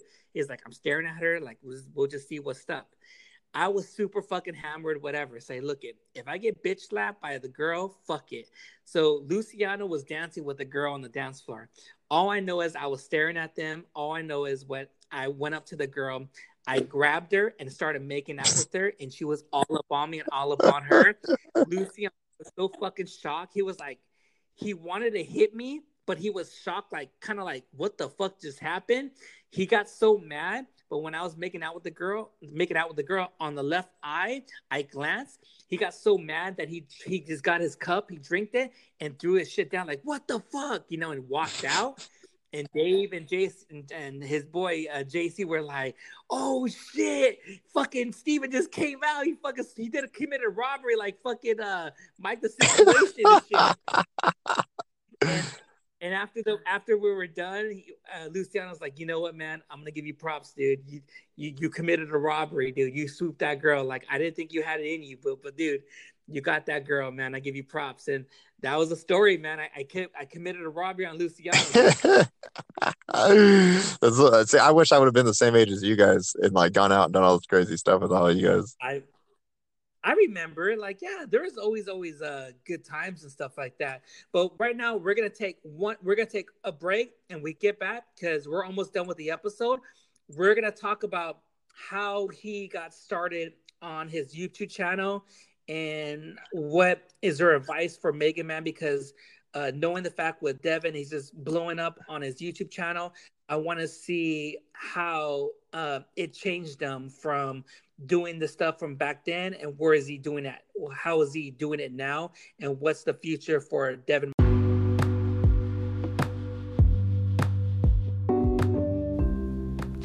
What's up, everyone? Mega Man here. Please subscribe to the Mega Man's podcast. Please rate and review on Apple Podcasts to make the podcast better for all of you to listen to. We're almost there, guys and ladies. I mean, mid-May, we're going to get back to normal. Like I said, we got to do this quarantine. We just got to be positive. Once everything gets back to normal, everyone's going to go back to working. To me, I'm still working still, but yeah, man, I just I kind of miss going out to the breweries. I kind of miss hanging out with some of my friends, but we got to do this. We got to practice this quarantine, and we just got to stay safe out there and not get, everyone sick or, and I just want to say shout outs to all the podcasters out there. When I redid a picture from Ask the Fellas, they had a picture. I wanted to reamp it, and my shout outs to my boy Brian Designs from Australia. He's been doing some cool ass logos for a VIP podcast and Alpha Robles' podcast. And it's coming along, and I still have a couple more pictures I want to do for some logos for stickers and shirts. So we're gonna see what's up. I like where my boy Brian Designs is at, and I wanted to feature a lot of Latino podcasts that I'm listening to, and so I just did an upgrade and everything, and that's who I'm listening to. So it's a lot of the podcasts I'm listening to, guys and ladies. It's very interesting, and I know there are some other podcasters who DM me like, hey, what about me and this or whatsoever. I mean, I get it, it's cool, but this is my version. This is who I'm listening to, and this is who I'm going to support and everything. I mean, I support a lot of people's podcasts, but it really depends. This is I listen to about, maybe not to exaggerate, pretty much over close to 100 to 200 different types of podcasts, and out of that 200, these are the podcasts that I enjoy listening to, and it's really, really good. And whatever I try, if I ever have time, I always give shout outs, or if I'm doing other people's podcasts, I gotta promote and get other people's podcasts out there. So that's what I'm doing. But now with these episodes now, starting with this episode 144 going on till now, it's all gonna be like talking about current stuff now and everything. So I'm kind of relieved, and I'm just kind of like, I have so much to talk about. Be on the lookout. I will be doing a Mega Man's Life Part 7 and a Part 8 and a Part 9. And also more guests to come on the Mega Man's podcast. But, I might have some, do some podcasts over the phone or maybe on Zoom. We'll see what's up. But like I said, good things to come on the Mega Man's podcast and everything. And I hope you enjoyed this episode I done with my cousin Devon Martinez, YouTube sensation.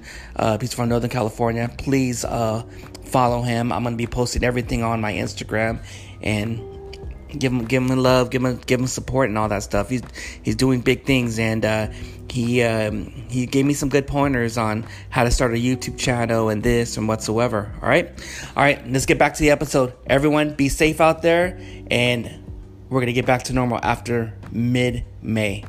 Enjoy this episode, guys. Late.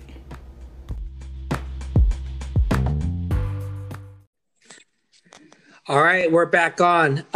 So now we're going to get to the nitty gritty. We're going to talk about my cousin Devon's YouTube channel. So how did you make your own videos?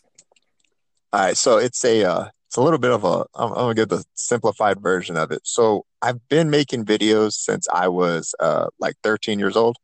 And Yeah. my dad, so what happened was, this is gonna sound like it's not connected, but I'll make the connection down the line in the story. It'll be quick. So my dad, he got laid off from his job when I was like, I don't know how old, maybe like 10, 11 years old or whatever. He was working in a can plant, and he got laid off, and then he decided to make like a career change, right? So he went from doing all that stuff to going into IT. And so he started doing that, and he met all kinds of other guys that were obviously at that time in like the 90s, like ripping stuff off the internet, and they're just real tech guys. So my neighbors that when we moved to this new neighborhood, they were skateboarders, and I started skateboarding with them just because they were like the teenager bad influences on me, and I wanted to be just like them.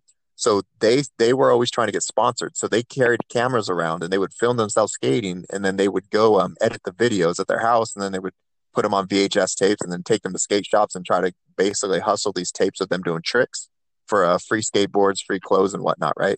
Kind of like what people do on the internet now. So Yeah. I because I would go skate with them. When they would go home to edit, I would go watch my neighbors. Like I would just stand next to them as they were editing videos on this software called Adobe Premiere. So I told my dad, he was friends with all these tech people, and he was learning to rip stuff off the internet back then. I was like, hey, I want to get Adobe, and he goes, I think I have a friend that can rip you a copy. So they downloaded it, got me a crack key, and I got this software that's like really, really sophisticated for free when I was like 13 years old. And Yeah. I just, from watching my neighbors edit, I started editing videos on there, and I taught myself how to go from like a mini DV tape to the computer and get the RCA cables and put it on connect to the VCR and put the stuff from a computer onto a VHS tape, and then Uh-huh. take. I was having my mom drive me to skate shops around town, and I was dropping them off places trying to get sponsored, and I was pretty good. So I edited videos good. No one knew that I edited my own videos, but I was also pretty good skating. So I got little sponsors. People were giving me free shirts and everything like that. Nothing really amounted from it, but that's what kind of got me started. Like I learned I got good at editing without even knowing that was going to be part of my career later. I was just trying to get myself, I want to be a professional skateboarder, you know? So that was in like, that I was, it was still, I was young, but it was still pretty far along in the process. It was already like 2003, right? So 2 years later, YouTube starts. And I'm like, oh God, I love this thing. So I wasn't making videos in 2005, 2006, but I was just consuming so much content. I was playing a lot of music. I had just started doing jujitsu at the end of high school in like 2008, 2009, and I started making videos again, but nothing crazy, right? So I was a personal trainer for a little while. This is the part where it seems like it goes haywire, right? But into my early 20s, I was a personal trainer for like maybe 5, 6, 7 years. And as I was a personal trainer, I started doing jujitsu, and I was just training every day. And it got to the point to where I stopped going to school because I wanted to be a personal trainer, and I was just working, and I liked the money that I was making. I was doing jujitsu, and I just thought I want to do jujitsu for the rest of my life. I started competing, and I was using Instagram to get like sponsors basically. So I was gaining following on the internet in the jiu-jitsu community. I had maybe 6, 7,000 followers, and Oh, damn. yeah, and this was in like I was it was in like 2014, 2015, and I basically said like. I remember when I first met the guys from that podcast, I wasn't doing their podcast yet, but they were already podcasting, and they started sponsoring me for tournaments. So I had like a clothes sponsor, I had a soap sponsor, I had a podcast sponsor, and I just said, I'm going to quit my job and just do jujitsu full time. Like I'm hustling sponsors off of Instagram. Like, why don't I just do this, you know? So after so many years I quit school and I was just being a trainer. Um, and I just had a little bit of Instagram followers. I quit my job to do jujitsu full time, and I was competing. And 6 months into that, I got hurt. Like I ruptured my pec from my shoulder, basically complete muscle Oh, belly tear, fuck. just ripped it. Training too. So I couldn't really compete, obviously, for a while. And I was like, man, I just quit my job not that long ago. I can't compete. What am I going to do? You know? So long story short, I was like, okay, I realized that my sponsors were still giving me money and still sending me stuff because my followers were paying attention on Instagram. You know what I mean? So it almost didn't matter that I wasn't competing, and people were still like wanting to talk to me and pay attention to me. So I was like, I could do this just with anything. Like I did it with skateboarding when I was a kid. I hustled those like videotapes to the skate shops, and they gave me free stuff. I'm hustling my Instagram, and jujitsu brands are giving me free stuff. Like I can do this for anything, you know? So I basically said that's what I'm going to do. I just thought that until I get better and can compete again, I'm just going to try to work with businesses and manage their social media accounts and make content for them. And nobody wanted to give me any work, basically, like because they're like, you don't have a college degree, like you only have Instagram followers, and at this point, businesses weren't really taking the internet that serious, or at least social media, they weren't taking it serious. So it just years went by, and I was still trying to hustle, and I was taking little dirt cheap jobs doing videos for this business, sometimes doing work for free, just build my portfolio. And I just told myself I need to keep building my own audience, otherwise no one's going to take me serious. So I just started cranking out as much content as I could on YouTube because I had all those years of video experience already before YouTube even existed. And Mm-hmm. I kept building my Instagram followers and just pivoted away from jujitsu. And I was still trained jujitsu, but I didn't emphasize it on my accounts as much. It was just something that I was like, I do it and I love it. I do it every day. But it was like I was trying to just build followers doing anything. And I did that and I got like, 50,000 Instagram followers. And I think once I hit like 15, 20,000 YouTube subscribers, people actually started taking it remotely serious. And I started getting work from that. And I was like, oh, okay, people are paying attention more to the fact that I have YouTube subscribers than they are actually my work portfolio, which it's like a balance of that now, but back then, right? And so I just made content like every day. I literally for the first 2 months I was on YouTube, dude, I vlogged every day. Even the second month I vlogged and I did a reaction video every day. Like I had like I think in those first 2 months I gained like 8,000 subscribers, which is not like it's a lot, but it's not like a lot compared to people who have a million or 500,000 or 10 million, but for like someone who is really grinding it out, that many subscribers is a lot to really just get out organically without ever trending before. That's a lot because I mean, to me, I know it's like millions or whatever, but to me, that's a lot. It's like we're like identical. It's like you're killing it in the YouTube channel, and I'm killing it in the podcast. And it's like, man, I wish like if you had like, man, I wish I had a podcast like Mega Man. You had the best of both worlds. It's almost like we wish we had the best of both worlds, like YouTube and podcasts. 100% like we could like either like not switch places, but I can give you some of that I got on YouTube and you give me some of that you got on that podcast. Mm-hmm. Mm-hmm. Exactly, dude. Exactly. That's kind of the boat that I'm in right now.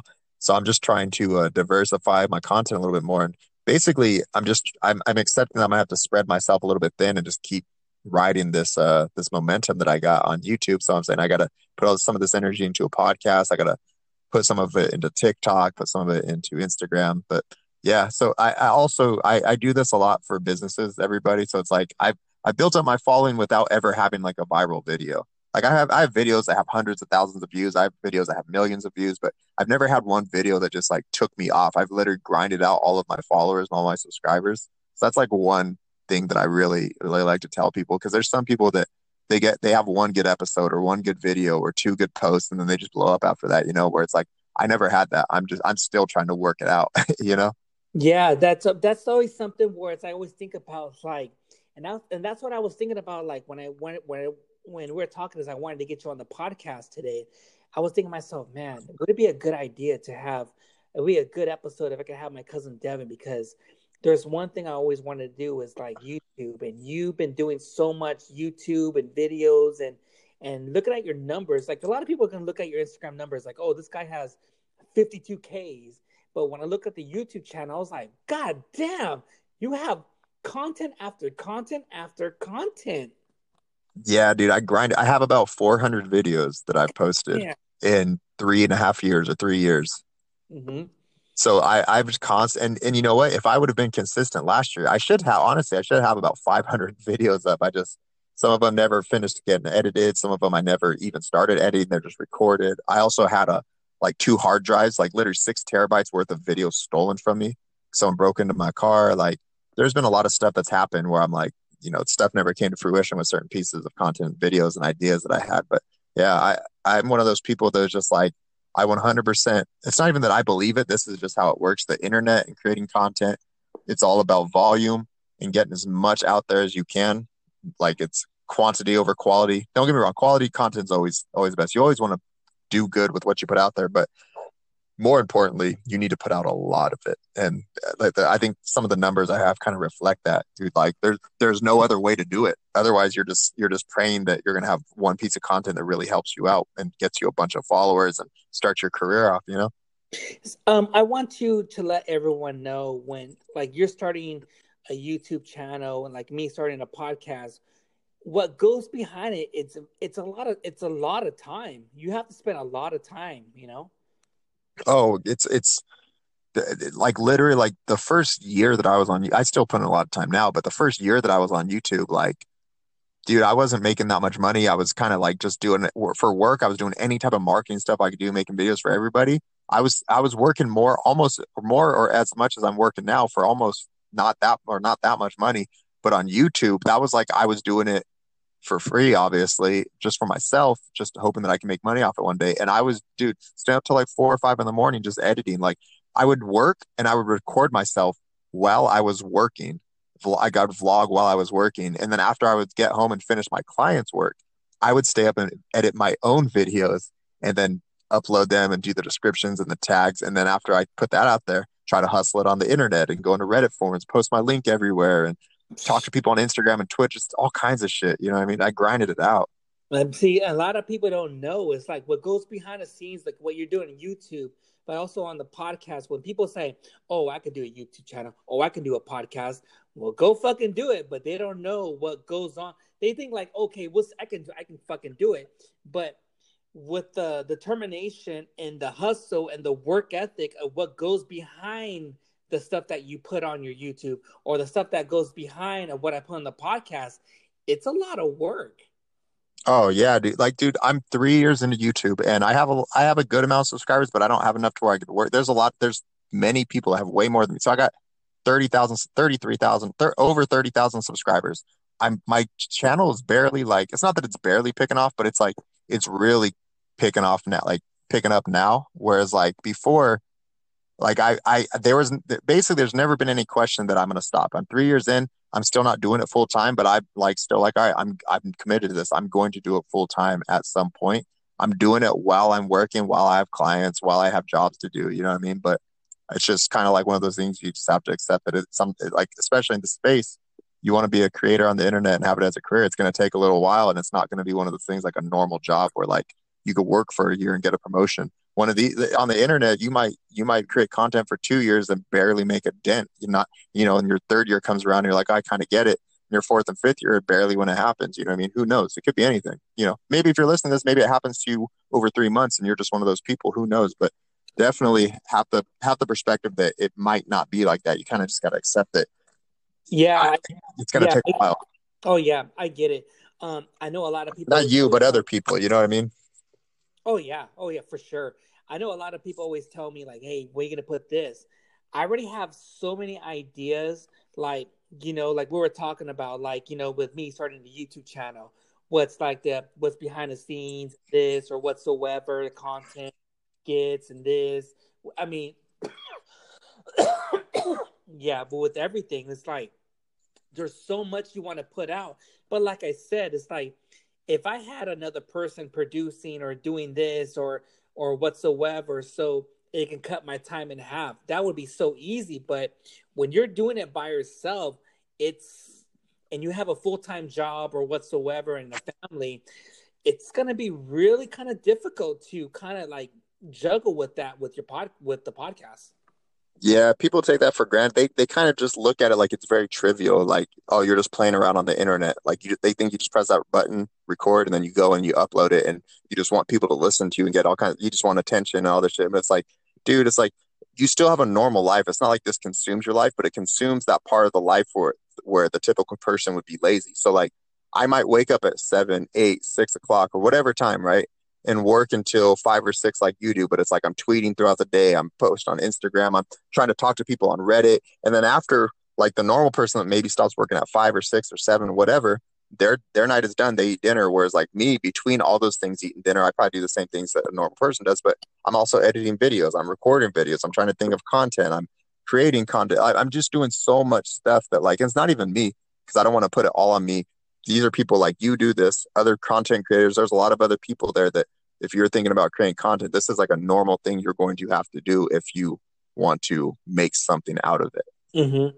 You know what I was doing, and this is the thing where there was a lot of podcasters we had, like No Father No Problem. There's a podcast with me, like No Father No Problem, Julio from Radio Bundao, Deuce from LA's podcast, and stuff like that.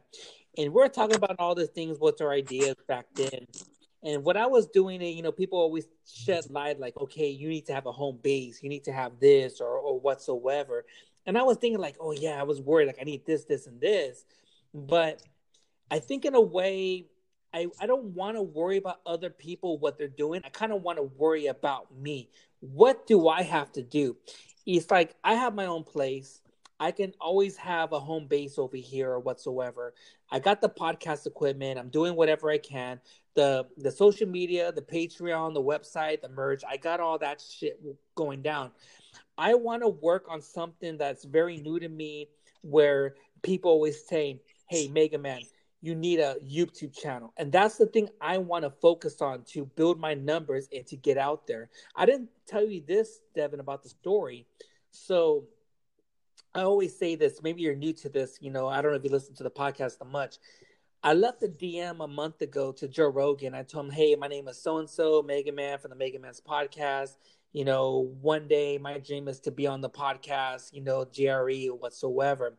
So what I've been doing that, I've been so much hunger where if I have to start a YouTube channel and try to do more people's podcasts and try to get more well-known guests and this or whatever, I'll always want to do whatever I can where Joe Rogan one day be like, hey man, I've been hearing about your podcast. We want to come on.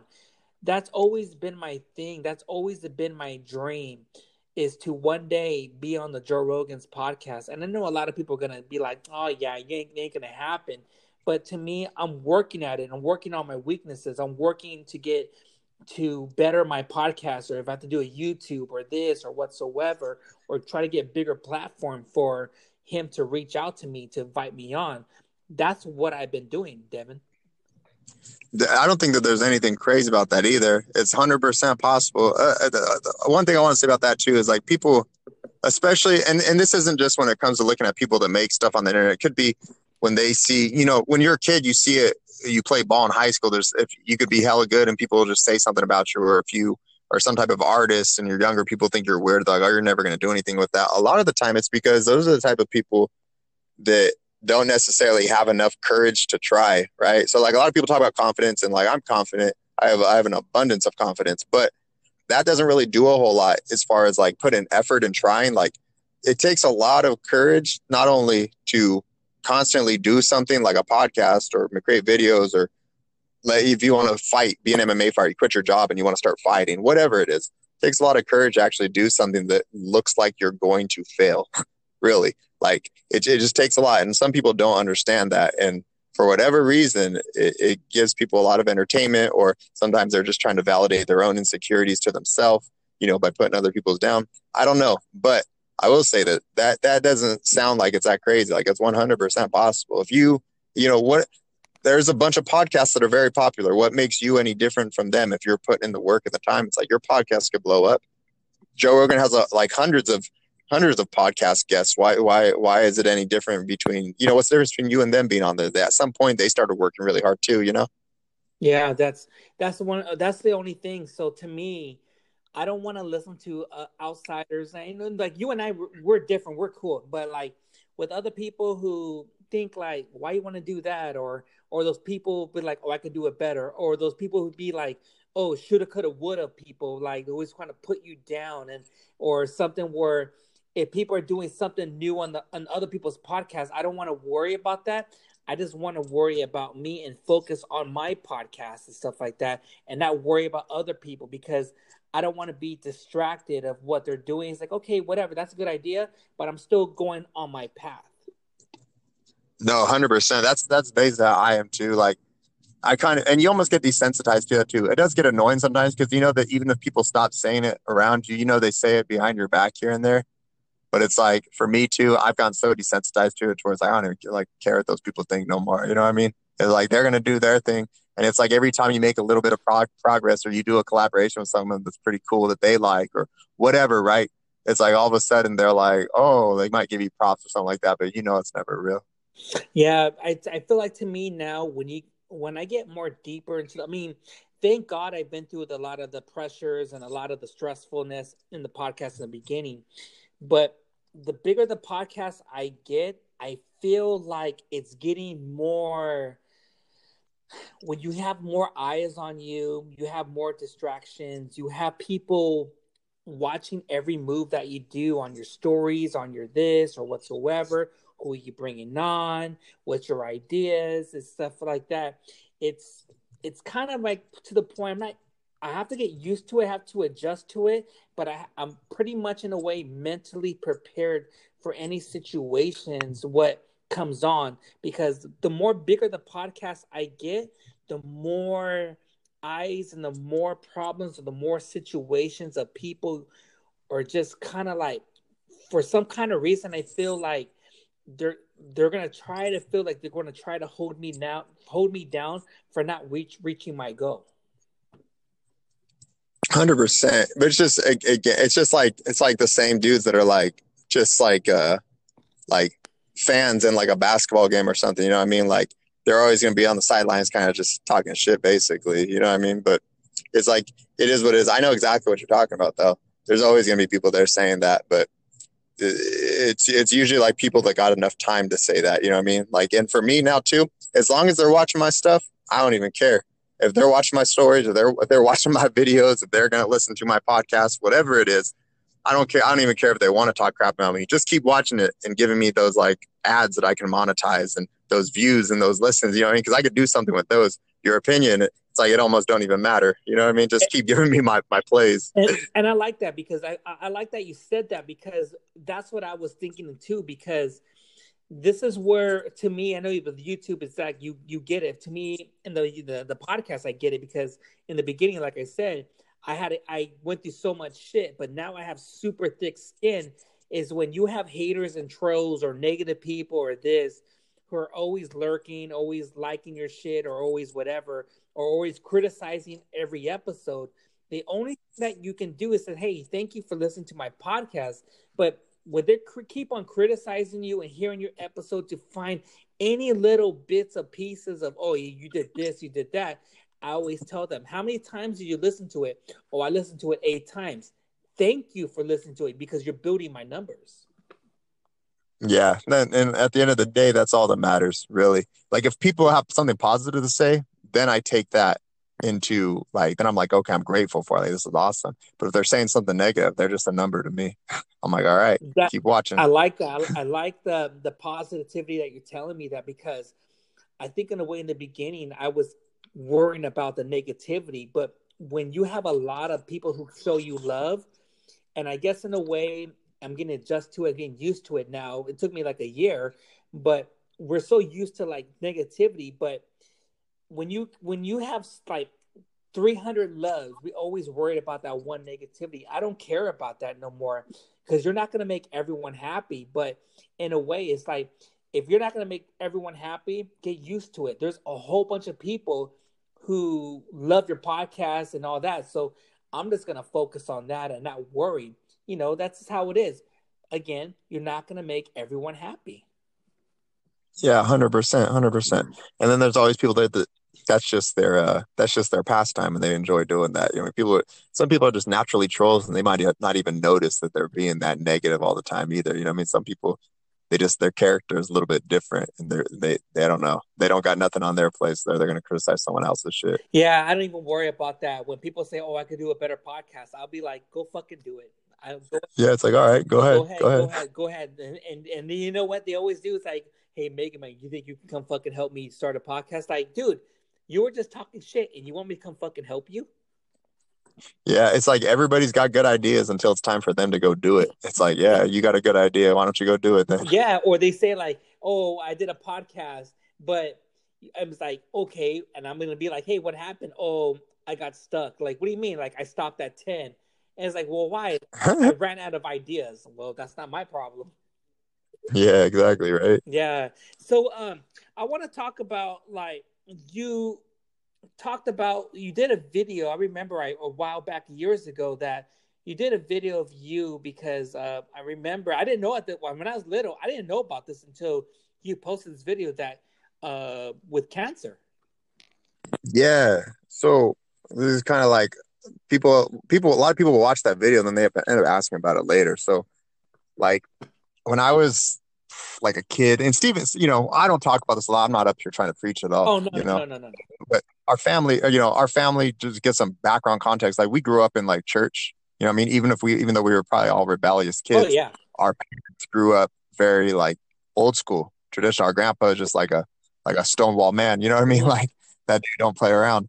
And so like Steven's dad, my dad, our aunts, they grew up with a very, very strict mother and father. So some of that rubbed off on us, but maybe not to the extent that our grandfather was, and we were just all over. But anyways, regardless, we grew up in church, and so that has a piece in this story where I'm not a big emphasis on it, but it has that part needs to be said for it to make sense. So I was like 10 years old, and I was like spending the night at my friend Jordan Buchanan's house. I'll never forget. We were all camping in the backyard, and we all took our baseball mitts.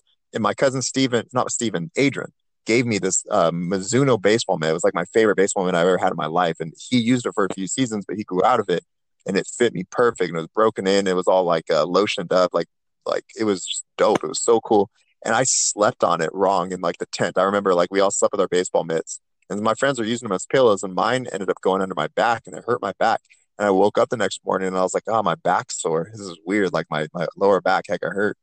And for that whole weekend, I remember I left this guy's house, went back with my parents. And my parents they were going to like some furniture store or something like that. And I was walking around with them, and I had to sit down like every like 20 feet because I couldn't walk. Like my back heck, I hurt. My parents knew I wasn't exaggerating because I wasn't really that type of kid to be like, oh, I'm hurt all the time or I'm doing this. You know what I mean? And so they were like, oh, something's wrong. So they took me to the doctor, and the doctor basically said oh, like this doesn't look normal. You need to go get this. We need to go get this kid an MRI. It's like literally like the next week over, they go get an MRI. They do a biopsy or whatever, and send me back home. And like within like I don't know another week, they said they called my mom, and I'm going through I'm fast forwarding through a lot of stuff, but they call my mom, and my dad's at work, and I remember being upstairs in this apartment that we lived in, Mm-hmm. and they basically I didn't know this at the time, but they told my mom they're like basically like your son has cancer, and so then she went through the conversation. I could hear her crying, and she hung up the phone. And I remember her walking upstairs in the apartment and going to her room, and I heard her crying. And I remember in my head thinking, like, this is the first time in my life I thought someone like died. I was like, did grandma die? Did my nana die? Like, who passed away? That's all I thought, because I've never heard my mom cry like that in my entire life.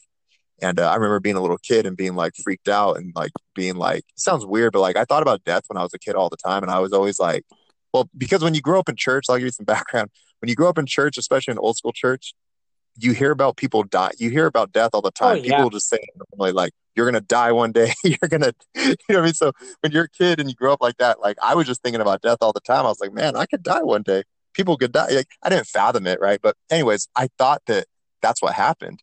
And, so I thought that my mom was going to come tell me all this stuff. And so when I'm 9, 10 years old, they don't tell me that, the doctor said I have cancer, because I'm not really going to understand that anyway.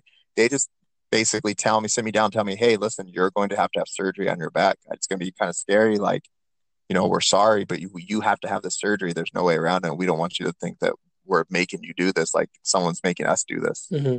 And like, it's going to be good for you basically. Right. And I remember freaking out, and like, not at the time, but like before I had the surgery, obviously I freaked out, I was scared. But the part of that is that like a week after that, every week we go to church, but a week after, the next week following that, when they took me to church, I remember we went to this like church where it's like kind of old school, like you see in the movies, like where they have like the big choir and like the lights and like all kinds of people like singing and dancing and like crying and stuff. It was like an old school church, like old school apostolic church. And so when they took me to that church, like they do every Sunday, that weekend, they basically told the people there, like, hey, you got to pray for our son. This happened. Yada. They told them the story. So I remember them, like, we were sitting upstairs at this like one thing, and then when they do the altar call, like they basically had like said that they're gonna pray for me. So there was other people they're getting prayed for, but it was basically like just me. And I remember there was like 8 or 9 people around me, and I remember all these men, like they're all in suits, right? Like at this church, everyone dresses up real nice, like their Sunday's best. These guys all have their hands on my shoulders and my forehead and the back of my head and my back, and they like start praying for me. And when I'm like a little kid, like I'm like people pray for me, I just start crying. I'm not scared or nothing like that. That's just how I react, and or even now when I'm at church and people pray and stuff like that's how I've always been. And I remember like crying and like I'm not freaking out. I'm just more like this is how I react. It's just normal for me. But I didn't really think that much of it. You're a little kid, you don't know how to take any of those situations. Like you don't know how to pray, you don't Oh yeah. think much into your church that much. You're just there. And they probably prayed for me for like 10, 15 minutes. And like people were singing and like it was just like intense. If I could go back and relive it, I'm sure it was a lot more intense than I thought it was, honestly. And so that happened. And the next week over after that, the doctors call back and they're just straight tell my parents, like, listen, we made a mistake. Like, your son doesn't have cancer. And they're like, wait, what? And they're like, yeah, no, he doesn't have cancer. This is like, the tumor is big. Like, it needs to be taken out. Nothing's changing. It's like, as far as like what we're going to do. But just so you have some peace of mind, he does not have cancer. So then they're like, oh, okay, great. Because, if I have cancer, even if they take that tumor out, there's still a possibility of multiple surgeries and different types of treatments after the surgery. Yeah.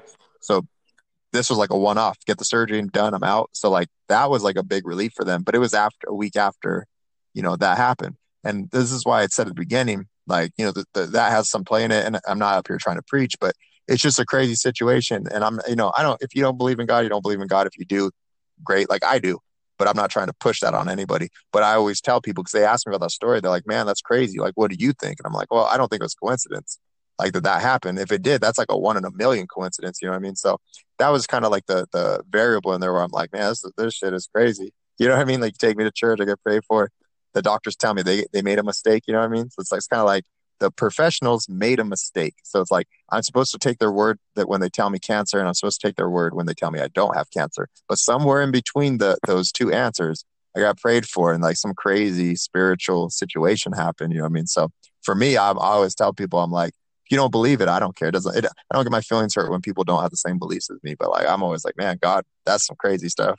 Like, I think God healed me. You know what I mean? That, Not to get into it too deep, but that's pretty much my story. That's usually the video that people ask me about the most. Is such a random situation. dude, like when I saw that video, man, it was fucking deep, and that's the thing where I started like looking at your videos today before we started the podcast. I was like, wow. But that was the video that uh we talked about it, I'll never forget that.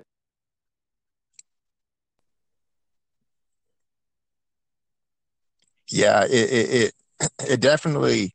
It's funny because I talk about it with other people a lot, but it's one of those stories that I never end up going in depth with a lot of people. Not because I'm embarrassed of it, not because of anything, but it's just kind of like I never want to use it as a crutch to have it be like, oh man, this guy's like really like gone through stuff. You know what I mean? Like it's definitely, and I think about it, it's definitely an interesting story. And it's weird to think that I had like such a big surgery as a kid. It's even weirder to think that like they told me I had cancer and then I didn't have cancer. You know what I mean? Like, or what, however it happened. But it's when I see we're talking about it, I think back to it now and I'm like, that's definitely like a crazy situation. But it's like I lived through it and I experienced it. So to me, it felt like it was just like a normal part of my life. I don't know. It's That's so weird crazy. thinking back to it We're now. almost gonna get to the end right now, but I was gonna say for people who are listening to this episode and they want to start a YouTube, what kind of advice can you give them? All right. So number one, I have a course that I'm building that is only going to be $9. And I'm not trying to plug this here, but it's going to be out this week, before the end of the weekend. That if you guys want, you guys can DM me and I'll send you a link to the course and I'll give you a discount on it. That it's going to tell you how to start up on YouTube basically. And you can get a bunch of answers from there. But I'll go over quickly like what the main thing is that when you start, right? So obviously a lot of people ask me, what kind of camera should I get? Should I get lighting? What should I use to edit? This is what I say. You could find the best camera by researching. You can find, and I'll give you advice on that, right? But you can find the best camera by researching. The best editing software you could find, and that's all preference, but you can find that by researching too. The part that you will never learn by research, and a lot of people won't tell you this because they're going to give you some like stupid like growth hack or like strategy. The only strategy is you have to make as much content as you possibly can. And if I was starting all over again, I wouldn't. I mean, if I had the money, buy a camera. That's cool. It's always fun to play around with them. But you just need a cell phone and th- to be willing to create content every day and not be worried about making it perfect. Everywhere else is different. YouTube is its own animal. You just want to make as many videos as you can, get in front of people as much as you can, because the more videos you feed the algorithm on YouTube, the more they're going to reward you, because each video is like new advertising space and YouTube wants to sell ads. So if your channel has a bunch of videos, YouTube wants to give it priority ranking because they're like, oh, these are more videos we could place ads on. More ads on Mm. videos means more money for them. More videos means more real estate for them to sell to different businesses on AdWords. You know what I mean? So that's the one thing that is across the board universal for every type of niche on YouTube. Make as much content as you possibly can and be consistent. And that's not just like a work hard thing. Like that's a given. You should work hard. But technically, to feed the algorithm, you need to give it stuff to work with. And the more content you give out there, it's the priority is going to be given to you in the rankings. On top of that, you are going to get more data on the metrics, right? So you'll know what your audience likes, what they don't like by just putting a bunch of videos out and then looking at your analytics. You're like, oh, this video was about, I don't know, basketball. This video was about the NFL. The NFL one performed way better than the basketball one. Maybe I should talk about the NFL more. You know what I mean? Just simple things like that. More videos is what's going to be the launch pad for your career on YouTube, or just the fact that if you want to make extra side money on YouTube. So don't worry about a camera. You can research that. Don't worry about editing software. You can research that. Volume. Make a video every single day, even if you're not editing it, even if you're just standing in front of the camera talking. Make something every single day, and then go get out in the community and comment on other videos that are going to be like the videos you're trying to make. If you are a like podcaster and you want to transition your videos to YouTube, go to other podcasts on YouTube and comment on those videos. And I don't mean the ones that have millions of subscribers. Find a guy that has 5,000, find a girl that has 1,000, and comment on their videos and make a relationship there and consistently be one of their followers. And sometimes they'll check your stuff out, and then the community in their comments engage with them and meet people online. It's like when you're at a party and you want everyone to know you, or if you're like a kid in high school and you want to be popular, you don't go to a party and just stand there and hope that people are gonna, you know, come and talk to you if you say one thing every hour. Mingle, meet people, get a lot of stuff out there, because it's the same thing on the internet. The more people you meet, the more people are going to want to talk to you. Nobody likes a snob as far as content goes. You don't want to just make stuff and never talk to people. You need to put in effort, not only on the content creation Mm. side, but on the community side, Dude, that's getting yourself out there and meeting people. I hope a lot of podcasters who always want to talk about, I'm going to do a YouTube channel. You hear it first. This guy, my cousin, he's letting you guys know. So if you guys like with me, because like I always tell you, like I want to start a YouTube channel. I mean, like I'm already feeding off this. I'm gonna learn from this. I'm going to adjust and adapt. And if it helps me put more content to get more followers and this or whatsoever, I mean, man, dude, I always wish like if I had going back, if I was like, man, if I would have done the YouTube and the podcast, I would have had the best of both worlds. It's like, but for hearing you, Devin, it's like, dude, I need what you have, you know? I appreciate that, man. It's funny. It's all been trial and error too. I'm grateful that for whatever reason I was able to stick it out and put in the effort to make mistakes and just learn Mhm. stuff by trial and error. You know what I mean? So I'm grateful that I was able to do that in the first place. But this is the type of stuff that I wish people would have passed on to me back then. And you know what I mean? Hopefully people that are further along than me now have passed up on to me.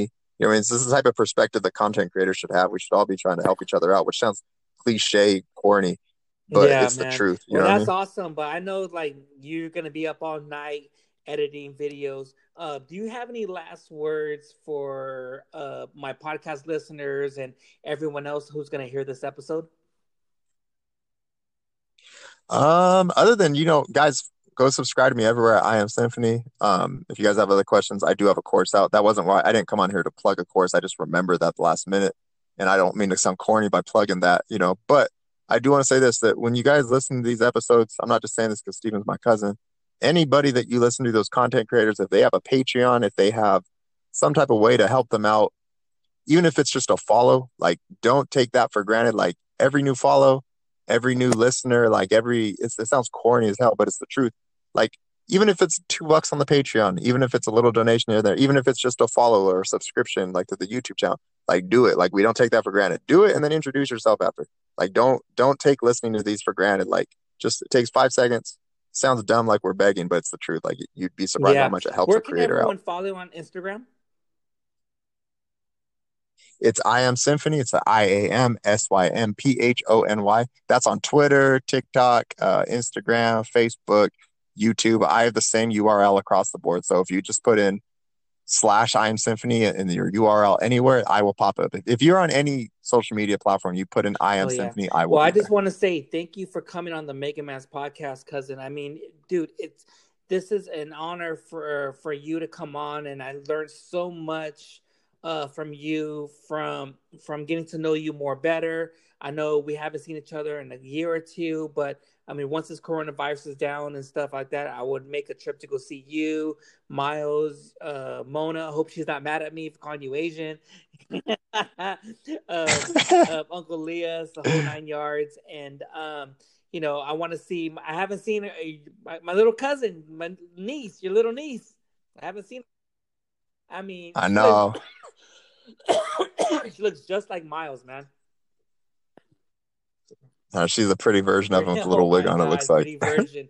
But other than that, I just want to say thank you for coming on the Mega Man's podcast. I know down the road, I want to do a part two for everything. But like I said, Devin, thank you for coming on the Mega Man's podcast.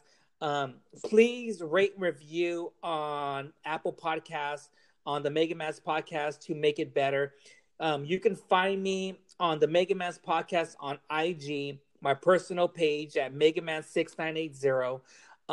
You can find my podcast on Anchor, Spotify, Apple Podcasts, the whole 9 yards, and all a whole bunch of platforms. iHeart will be coming soon. Hopefully, people like we're talking about today, like about YouTube. YouTube channel will be coming soon down the road and everything. Once again, Devin, thank you for coming on the Mega Man's podcast. I appreciate you having me, man. Seriously, Oh, I want to come so back trust me, sometime we're gonna soon. do a Seriously. part two and stuff like that because I feel like to me with this episode we only scratched the surface. Hell yeah! No, Other definitely, than definitely. that, once again, Devin, thank you for coming on the Mega Man's podcast, and we're out, guys. Later, guys.